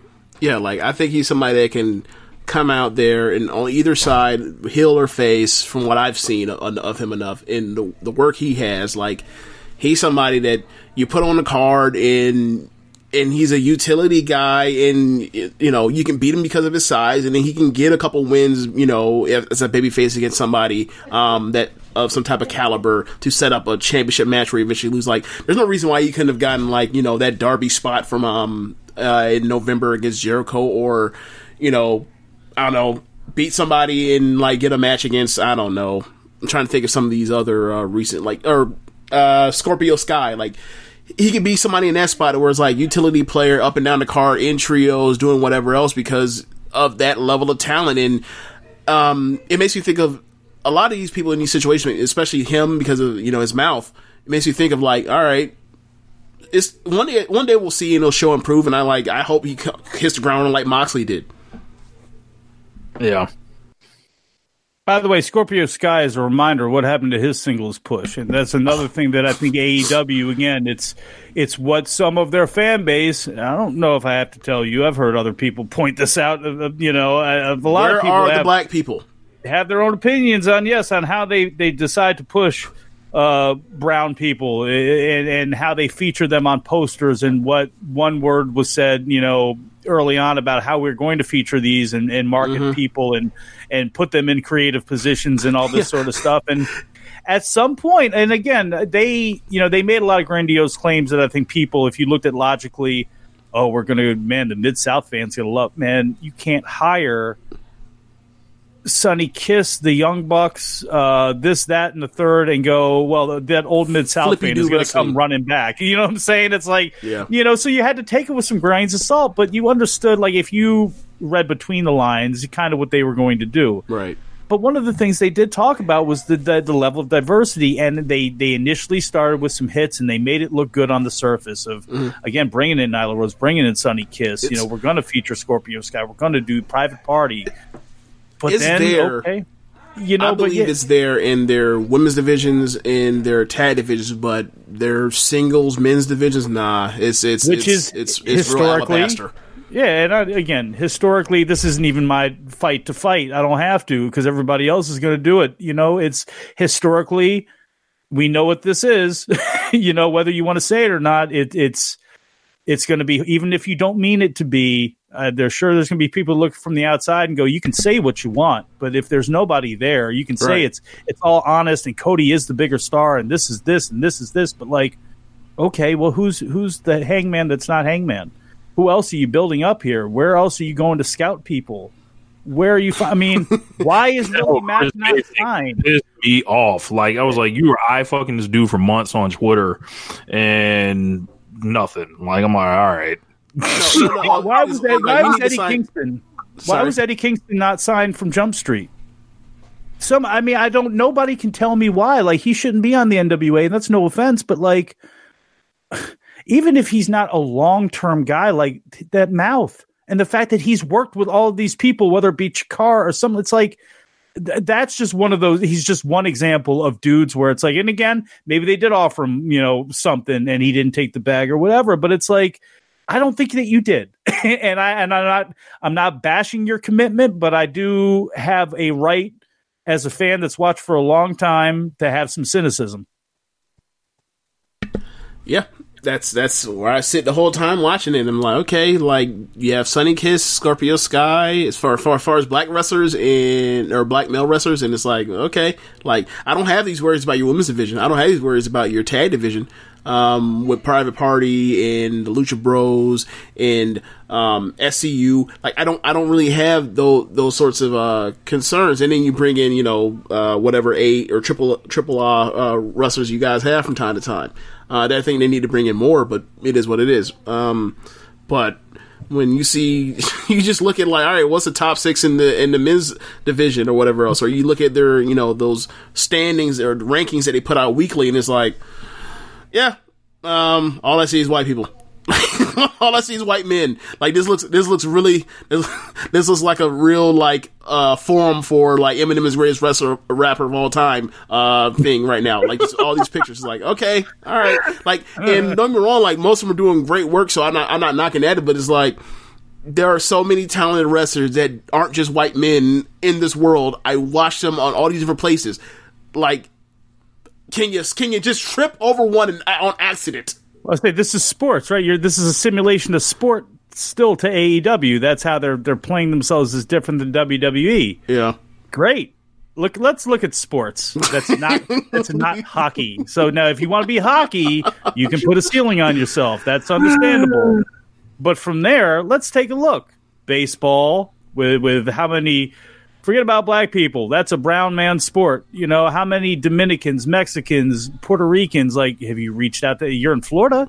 You know, you got a market for anybody besides Phoenix and Pentagon? Like, you know, again, and then you look at every other sport and it's like, where is the representation here? It's not even close to being equal. And there are people out there that you could sign. You're signing people on levels. I mean, look, you've signed Swole, you know, with her experience level, like, AR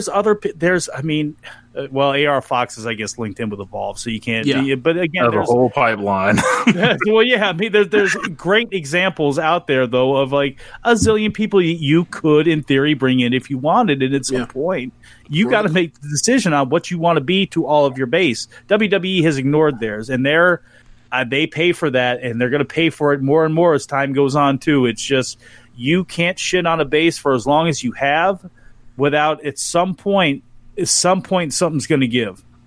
Yeah, like I think me and that's what I was saying. Like, okay, yeah, like me and Rich were talking about this. At some point earlier in the year, I said probably at the beginning, like the first few pay-per-views for AEW, and you listen to like, all right, look at Lucha Bros come out, look at Private Party come out, Scorpio Sky, and look at Nyla Rose, look at the Joshis, and then you would see like they would come out and you hear the soundtracks to these shows or whatever. So like it's hip hop influence or whatever else, and it's like, okay, like they're going towards a younger generation / like they realize, like, you look at the streaming charts and you see what's actually people are actually listening to, and then you go back and you watch NXT or WWE, and it's like SmackDown's music is like some fucking knockoff AC/DC shit, right?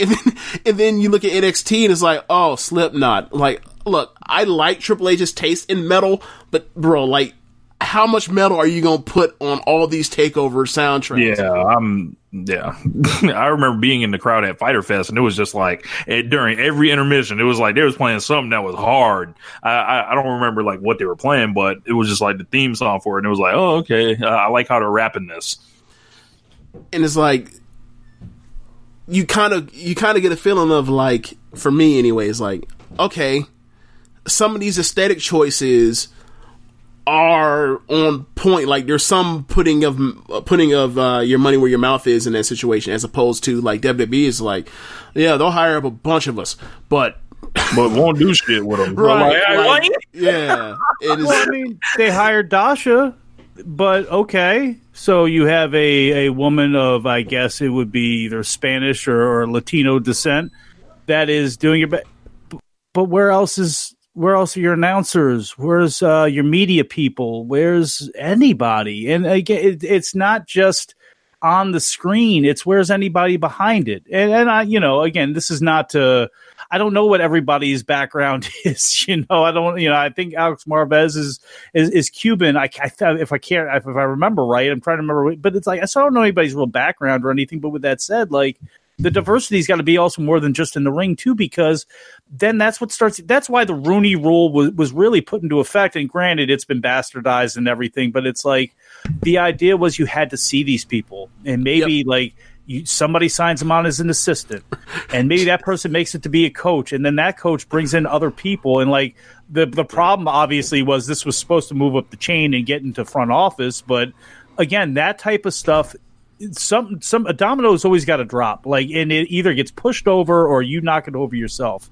And they should be knocking it over themselves again, because once you start bringing in other people with other ideas who look at things differently, they help to look at you, help you look at things differently.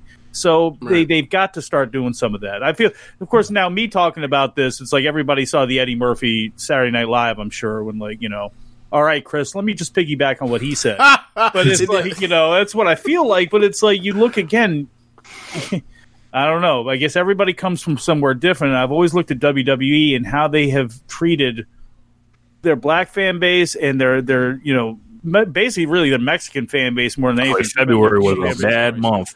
Yeah, it's like bro, black people went over everything in WWE in February. And Bianca lost, Street Profits lost their match on pay-per-view. Naomi was in a title match, she lost. It's hard to tell this to the mainstream wrestling media and the people in the general, where it's like, because Bruce Mitchell takes a lot of hits for it, because he be kicking that real. He will at least say it, yeah, and regardless of what you might think of him, or might think of what he's saying, or he's being the one that says it, it's like he's speaking truth, because there are people who believe this, whether you believe it or not, does not invalidate their opinions. And in fact, history is on these people's side, because if you were treated and your characters were treated in the same way that these people have, who have real life every day, got to deal with this shit, so they can't even escape into their escapism, because then they're locked down there too and get slapped in the face or spit in the face.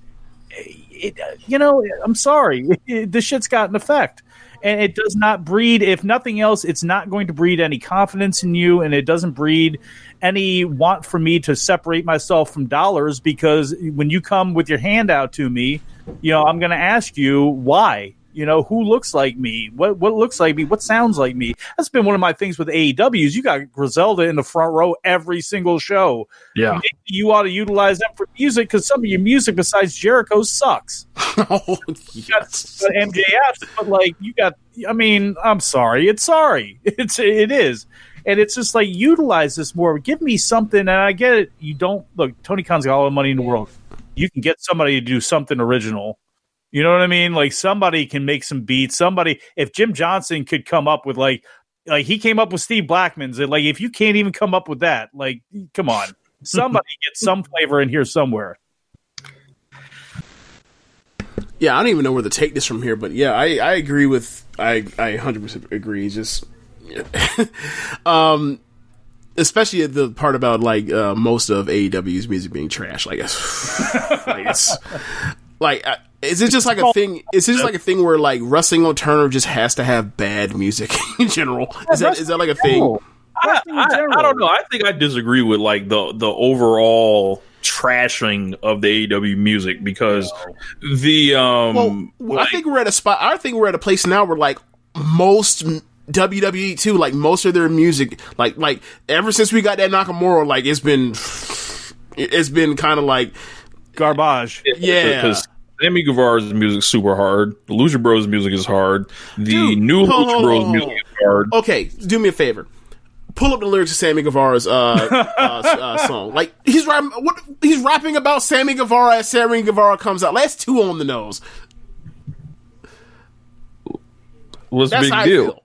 Oh, okay. Darby Allin's music is hard. That's Hangman's music is hard. I don't know. That's grandfathered in. That's not AEW's actual exactly. Music. Yeah, I'll give you Hangman. I'll give you Darby. I'll give you MJF. I'll give you Jericho. Is hard. Carl Sheetas is hard.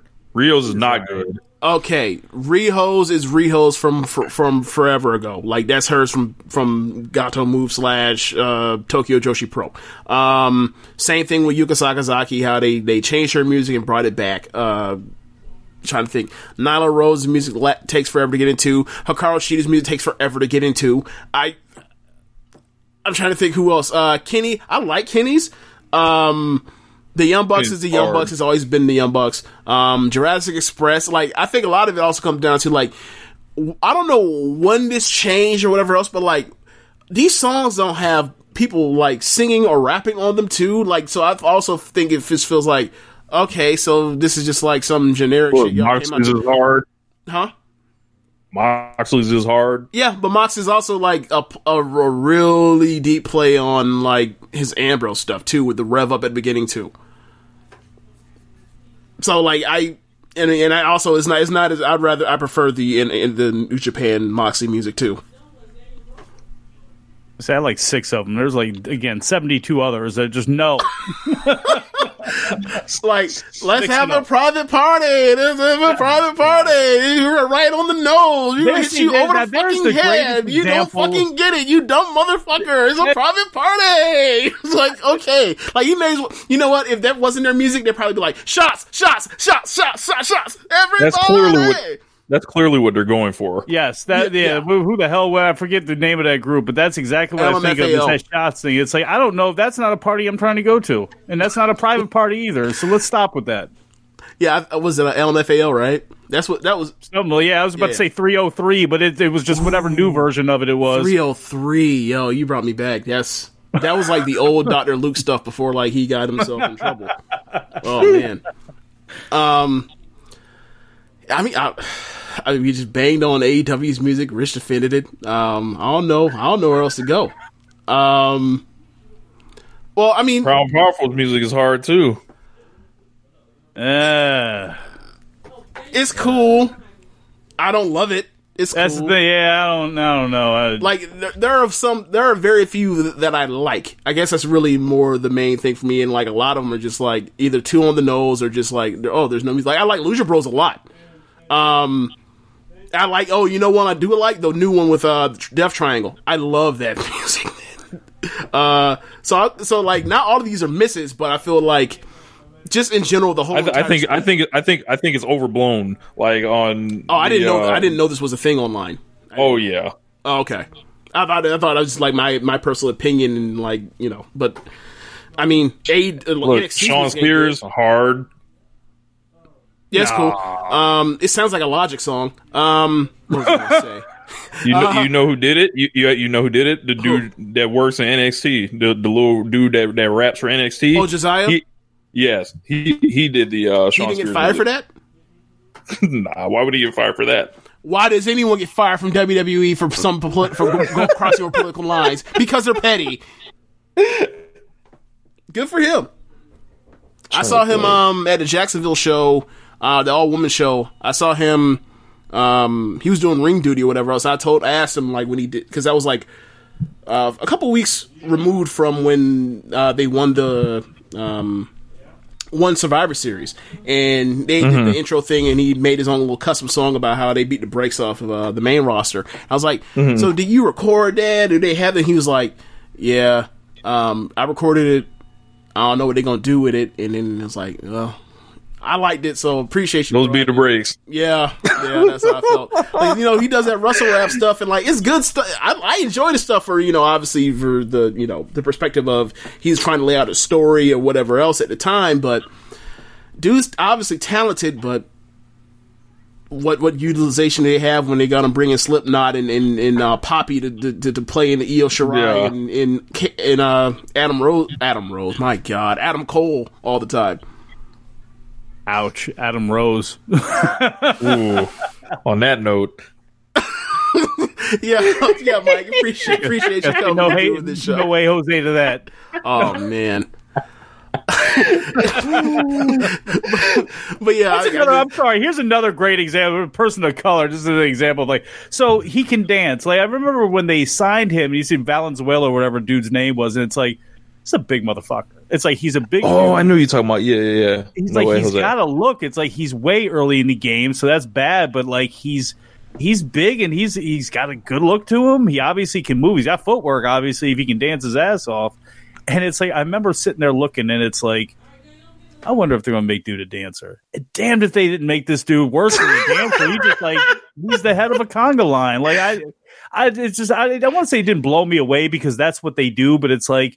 You needed another Adam Rose. You had a cheeseburger suit that some idiot had to fit in. So it's just like, what does he do? He dances. And it's like, you can't blame Vince for this one. Like, this is a Triple H. Triple H. And NXT. And I know what he was probably thinking. Like, you're going to be on the main roster with this. But like, as soon as you gave him that name and that gimmick, like, You're no way Jose for the rest of your damn life. So start getting beat, and like you'll be the first to dance your ass back to catering every day. So I guess you got that going for you, but brutal.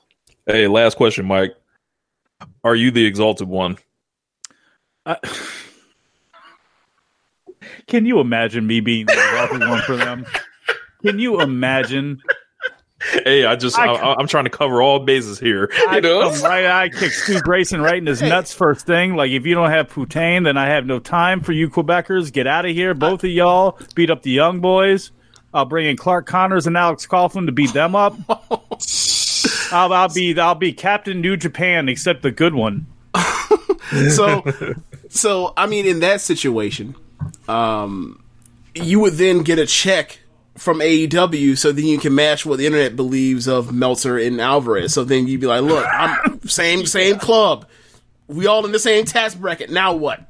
Man, if you got that, I mean, I've seen whether it be Sean Radican, Sean Ross Sapp, Alvarez, as soon as there's the one thing about, well, you're on the payroll, like on both sides, it's like, I wish I was on the payroll. I wish I was on the payroll, because believe me, this ain't cutting it. I love every Brian that I work for and everything, but like between that and shoot jobs, like, you know, I'll take a big cushy paycheck. I'll come out to your bad music. That's no problem. Like we can negotiate anything. Come out there and laugh for a check. You know, it ain't nothing. Buy us out. Look, man, I can't wait to turn this to the Saudi Arabian Wrestling Podcast Network on behalf of WWE, and we do, like, you know, whatever amount of podcasts per 2 shows per year. I can't wait. I tell you, here's the one thing about that AEW money too, is I'd go out, I could only lie for so long before I'd have to, like, I couldn't do it anymore. But then again, I've made nothing stretch, so I can imagine I just need a couple of checks to clear, and I'll probably be I'll be lotto rich for at least a while. I got enough to buy scratch offs and do a couple 3-team parlays when sports comes back. I can make this thing work. I can do this. Yeah, man. All right, well, let them know. Yeah, we appreciate you, Mike. You doing the show again, Mike. So let them know where they can reach you. Get your plugs out. That's probably, if you want to just punch me in the face after this, I can be booked for that too. At SemperVive on Twitter is the easiest place to get to me. SemperVive. Know your Latin. Always alive. That's what that means. I swear that's what that means, even though I don't feel like it most of the time. At SemperVive on Twitter, I do radio shows. I'm available for hire. I really am. I'm independently contracted by Brian Alvarez to do Wrestling Observer Live. I am on with him every Sunday through Thursday, Sunday 6 p.m. Eastern Time, Monday through Thursday 3 p.m. Eastern Time. He also does a show with Jim Valley on Fridays. Jim's got the show on Friday on his own. That's all part of the WrestlingObserver.com Mighty Empire / F4W Online Empire and website. So you can find out all the information there.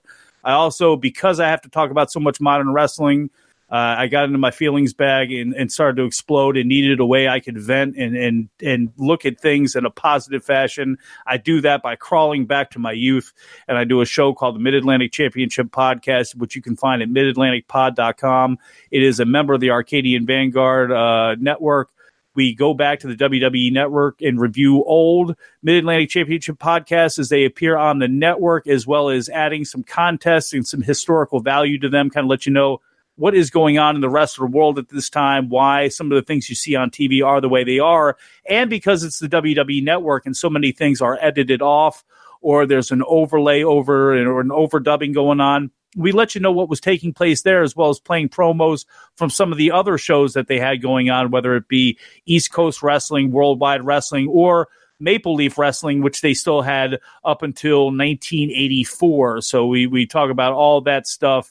And from there, the Adam and Mike Big Audio Nightmare, which you can also find at the WrestlingObserver.com website. Our muse is Japanese wrestling, but we talk about a whole bunch of everything, which is going to make a lot of sense right now while there is no Japanese wrestling or nothing the hell else. So you can at least catch me there and all that sort of stuff. And that was a long plug right there, but I got shit to do and I need all the money I can get. So I got a Cash App. It's the $ SemperVive. PayPal, paypal.me / I think it's SemperVive, but you just DM me on Twitter if you want to send me money. We'll figure out a way. Yeah, man, I watched some of that Mid-Atlantic a couple months ago on a random. I love the theme music on that show. It's like dun dun dun dun dun. It drives me nuts because like Don Ray's Got to Have Lovin' is just it's a great theme and it's such a ridiculous theme for wrestling, but like as annoying as the overdubs are, like when you compare it to some of the other stuff, like it's obnoxious, but like Jimmy Valiant's music kind of sort of fits him, and what they use for the Mid-Atlantic show is far better than some of the music they've used for other stuff, so I won't complain too much about it. Yeah, JYD's overdub on the network. That's a great example. Yeah, speaking of the Big Audio Nightmare, like, so, like, y'all talked so much about how good Jay White is, and like, I saw it at the beginning of 2018. You still on this? Oh, man. I'm still on it because it's even worse. Yeah, stunk the dome out, Mike. Twice. What? Maybe it's time for. Maybe next time you're on, we'll continue the conversation. Maybe we'll let this play out more and more. But I'm sorry, like, up the dome. Oh. Okay, he had a great match. However, like, if you think of semi-main events in recent Wrestle Kingdom history, like, it wasn't. That man had a story to tell. He had a story to tell in that match. He always has a story to tell. When is he ever going to just wrestle and not do the bullshit? Like, like, okay, I have a question. If they did a Jay White versus Cody match, does it ever end? Man, why are you looking at it? Do a Jay White Larry Zbyszko match and ask if it ever starts. Oh God! I mean, look, that's the whole thing.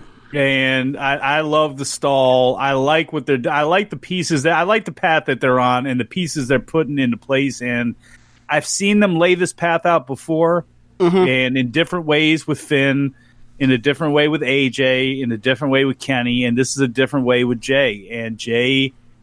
The one thing they have to be careful about is pushing it to the point of apathy, but they do a very good job getting the most out of people booing the shit out of this man and wanting to punch this man in the face. And I think it helps. I really do. I don't think, they always play up the fact that people are storming out and leaving. They never are. And they're there right, and they're in rapt attention. But like how they've been able to play that up to me, I think has been good. And I think ultimately, when given a chance to either, because something's going to give with the Bullet Club, and either he's going to take it over and be the real leader of it, or he's going to split off, or something's going to give there. Because I still don't think he's had the chance to, because he hasn't. They haven't given him the staff and say, go. They put him in a tough spot with Kenny leaving, and they went ahead and they did what they did, and I don't think, a lot of people thought it devalued the belt and it was going to do this and that. And I thought, like, a lot of what happens with what Gato does and what New Japan does, it's overblown. It's like, let it play out first, because usually it does okay. And I think even that turned out okay. And I just think when it comes time, here's the thing, when it's time to drop the bullshit and it's, you're going to go out there and not do the stall and all that sort of stuff and just left up to his own devices as a worker, he's going to score. And I think people don't like the shtick and the bullshit, but I think they'll come around to if they're not really around to the dude now, they'll come around to the dude. And I think the people that like this dude, that don't like all the bullshit and hullabaloo, man, they're probably the ones that also didn't like it when it came to anybody else with the Bullet Club and just want to see this dude out there being him. And I think that's there. Whereas I think with some other people, especially like in WWE and stuff like that, when they're put in positions of being, ramrodded purposely to also get a rise out of people, they'll either push back or be apathetic. I honestly think the New Japan fan base, I think when given the chance to see Jay White as Jay White, and not just a tool for Gato and not just a tool, period, I think it's actually going to come out a lot more. I don't know. Maybe I see something that's there with Jay White that other people don't. I feel that way a lot because you're not the only one. He seems to be a 60-40 prop, where 60% of the people don't like his ass. 40% of us are going, you're not seeing it, and 60% are going, yeah, because they ain't there. It's just, we'll have to see the way it plays out and goes, but I think he's in a good spot, and I think they're in a good spot with him. Yeah, I see it, right, because like he's not a bad wrestler by any means, but So just knock off the bullshit and wrestle, or at least knock off half of the bullshit. Like, I don't need the matches filled with this. The same thing goes with Cody. It's like, I don't need my matches filled with gaga. It's okay to do a spot here or there. I don't need it to be like literally every single, transition in a match from the first act of it to the second act of it to the conclusion. Like, just get the fuck out of your own way. Do one thing or two things and get on. Like, I just hate that stuff so much. It's like, this, obviously I'm not going to be like, this isn't wrestling, because clearly it is, but it's like, this isn't the wrestling I enjoy at all.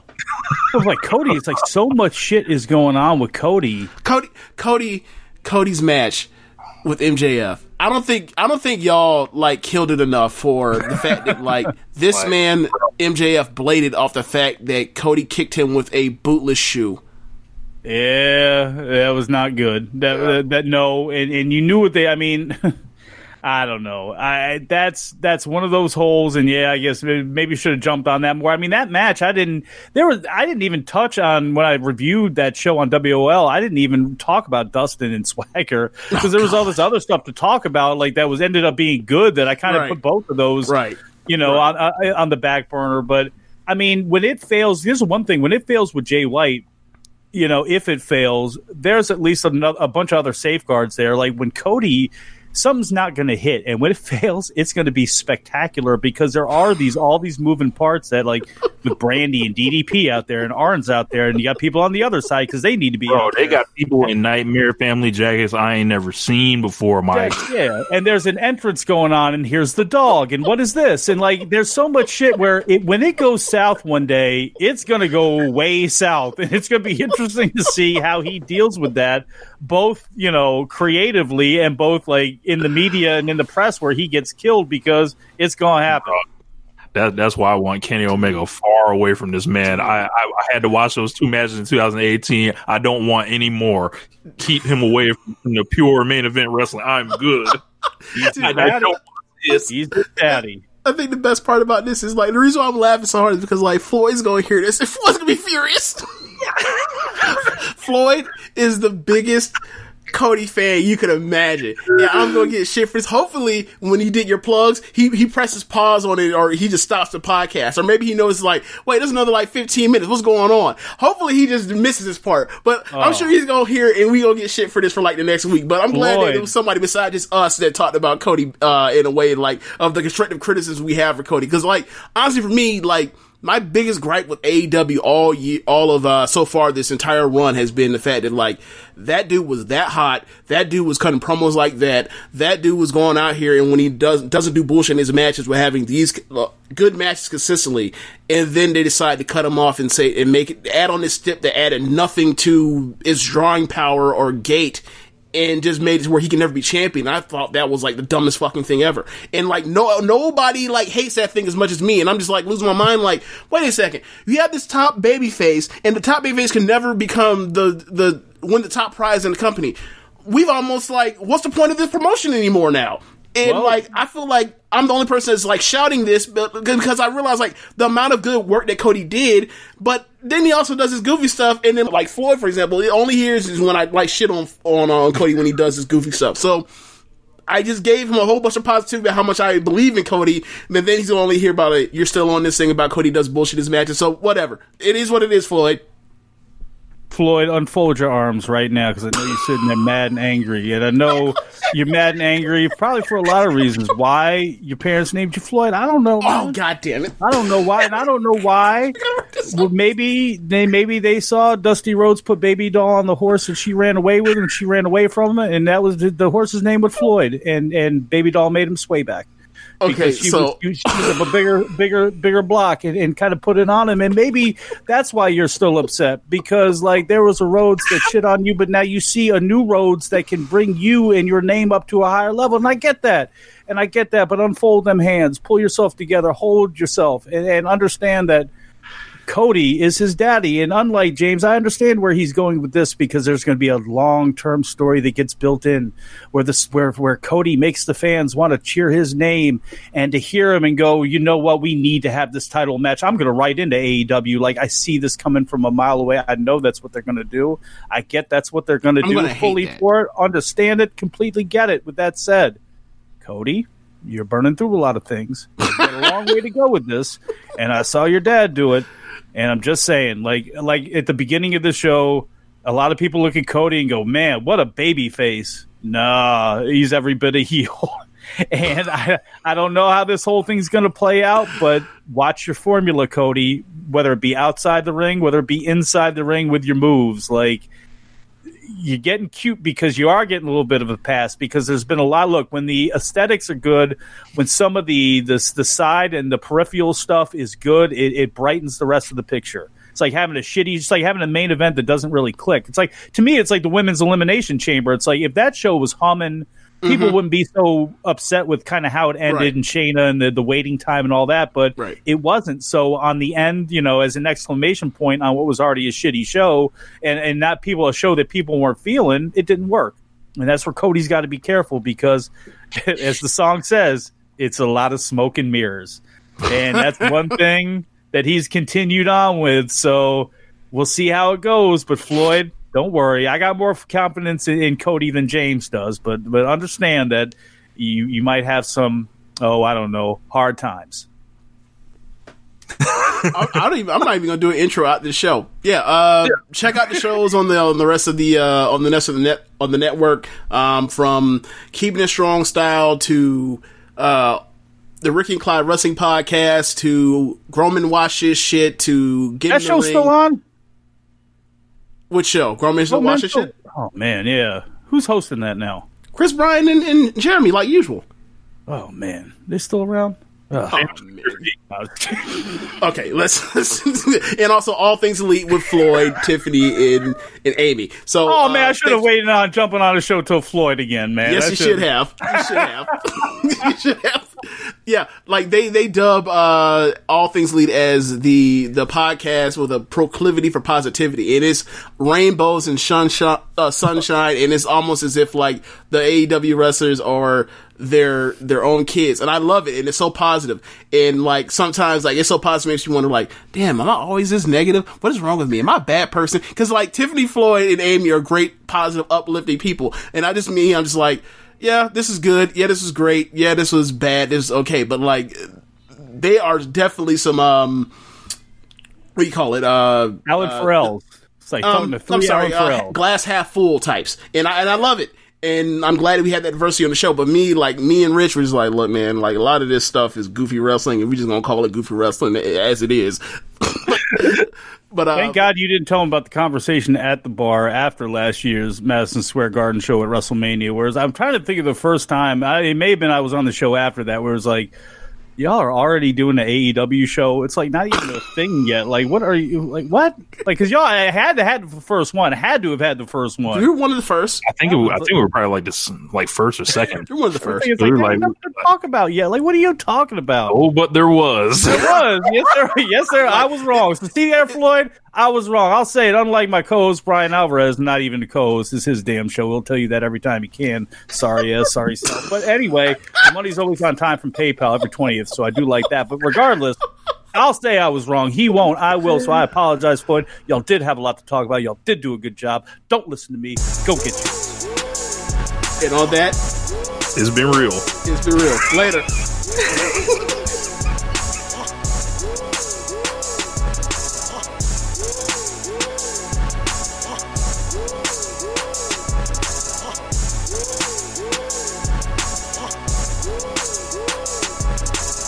Say goodbye to your credit card rewards. Greedy corporate mega stores, led by Walmart and Target, are pushing for a law in Congress to take away your hard-earned cash back and travel points to line their pockets. The Durbin-Marshall credit card bill would enact harmful credit card routing mandates that would end credit card rewards as we know it. If you love your credit card rewards, tell your lawmakers, hands off my rewards. Tell them to oppose the Durbin-Marshall credit card bill.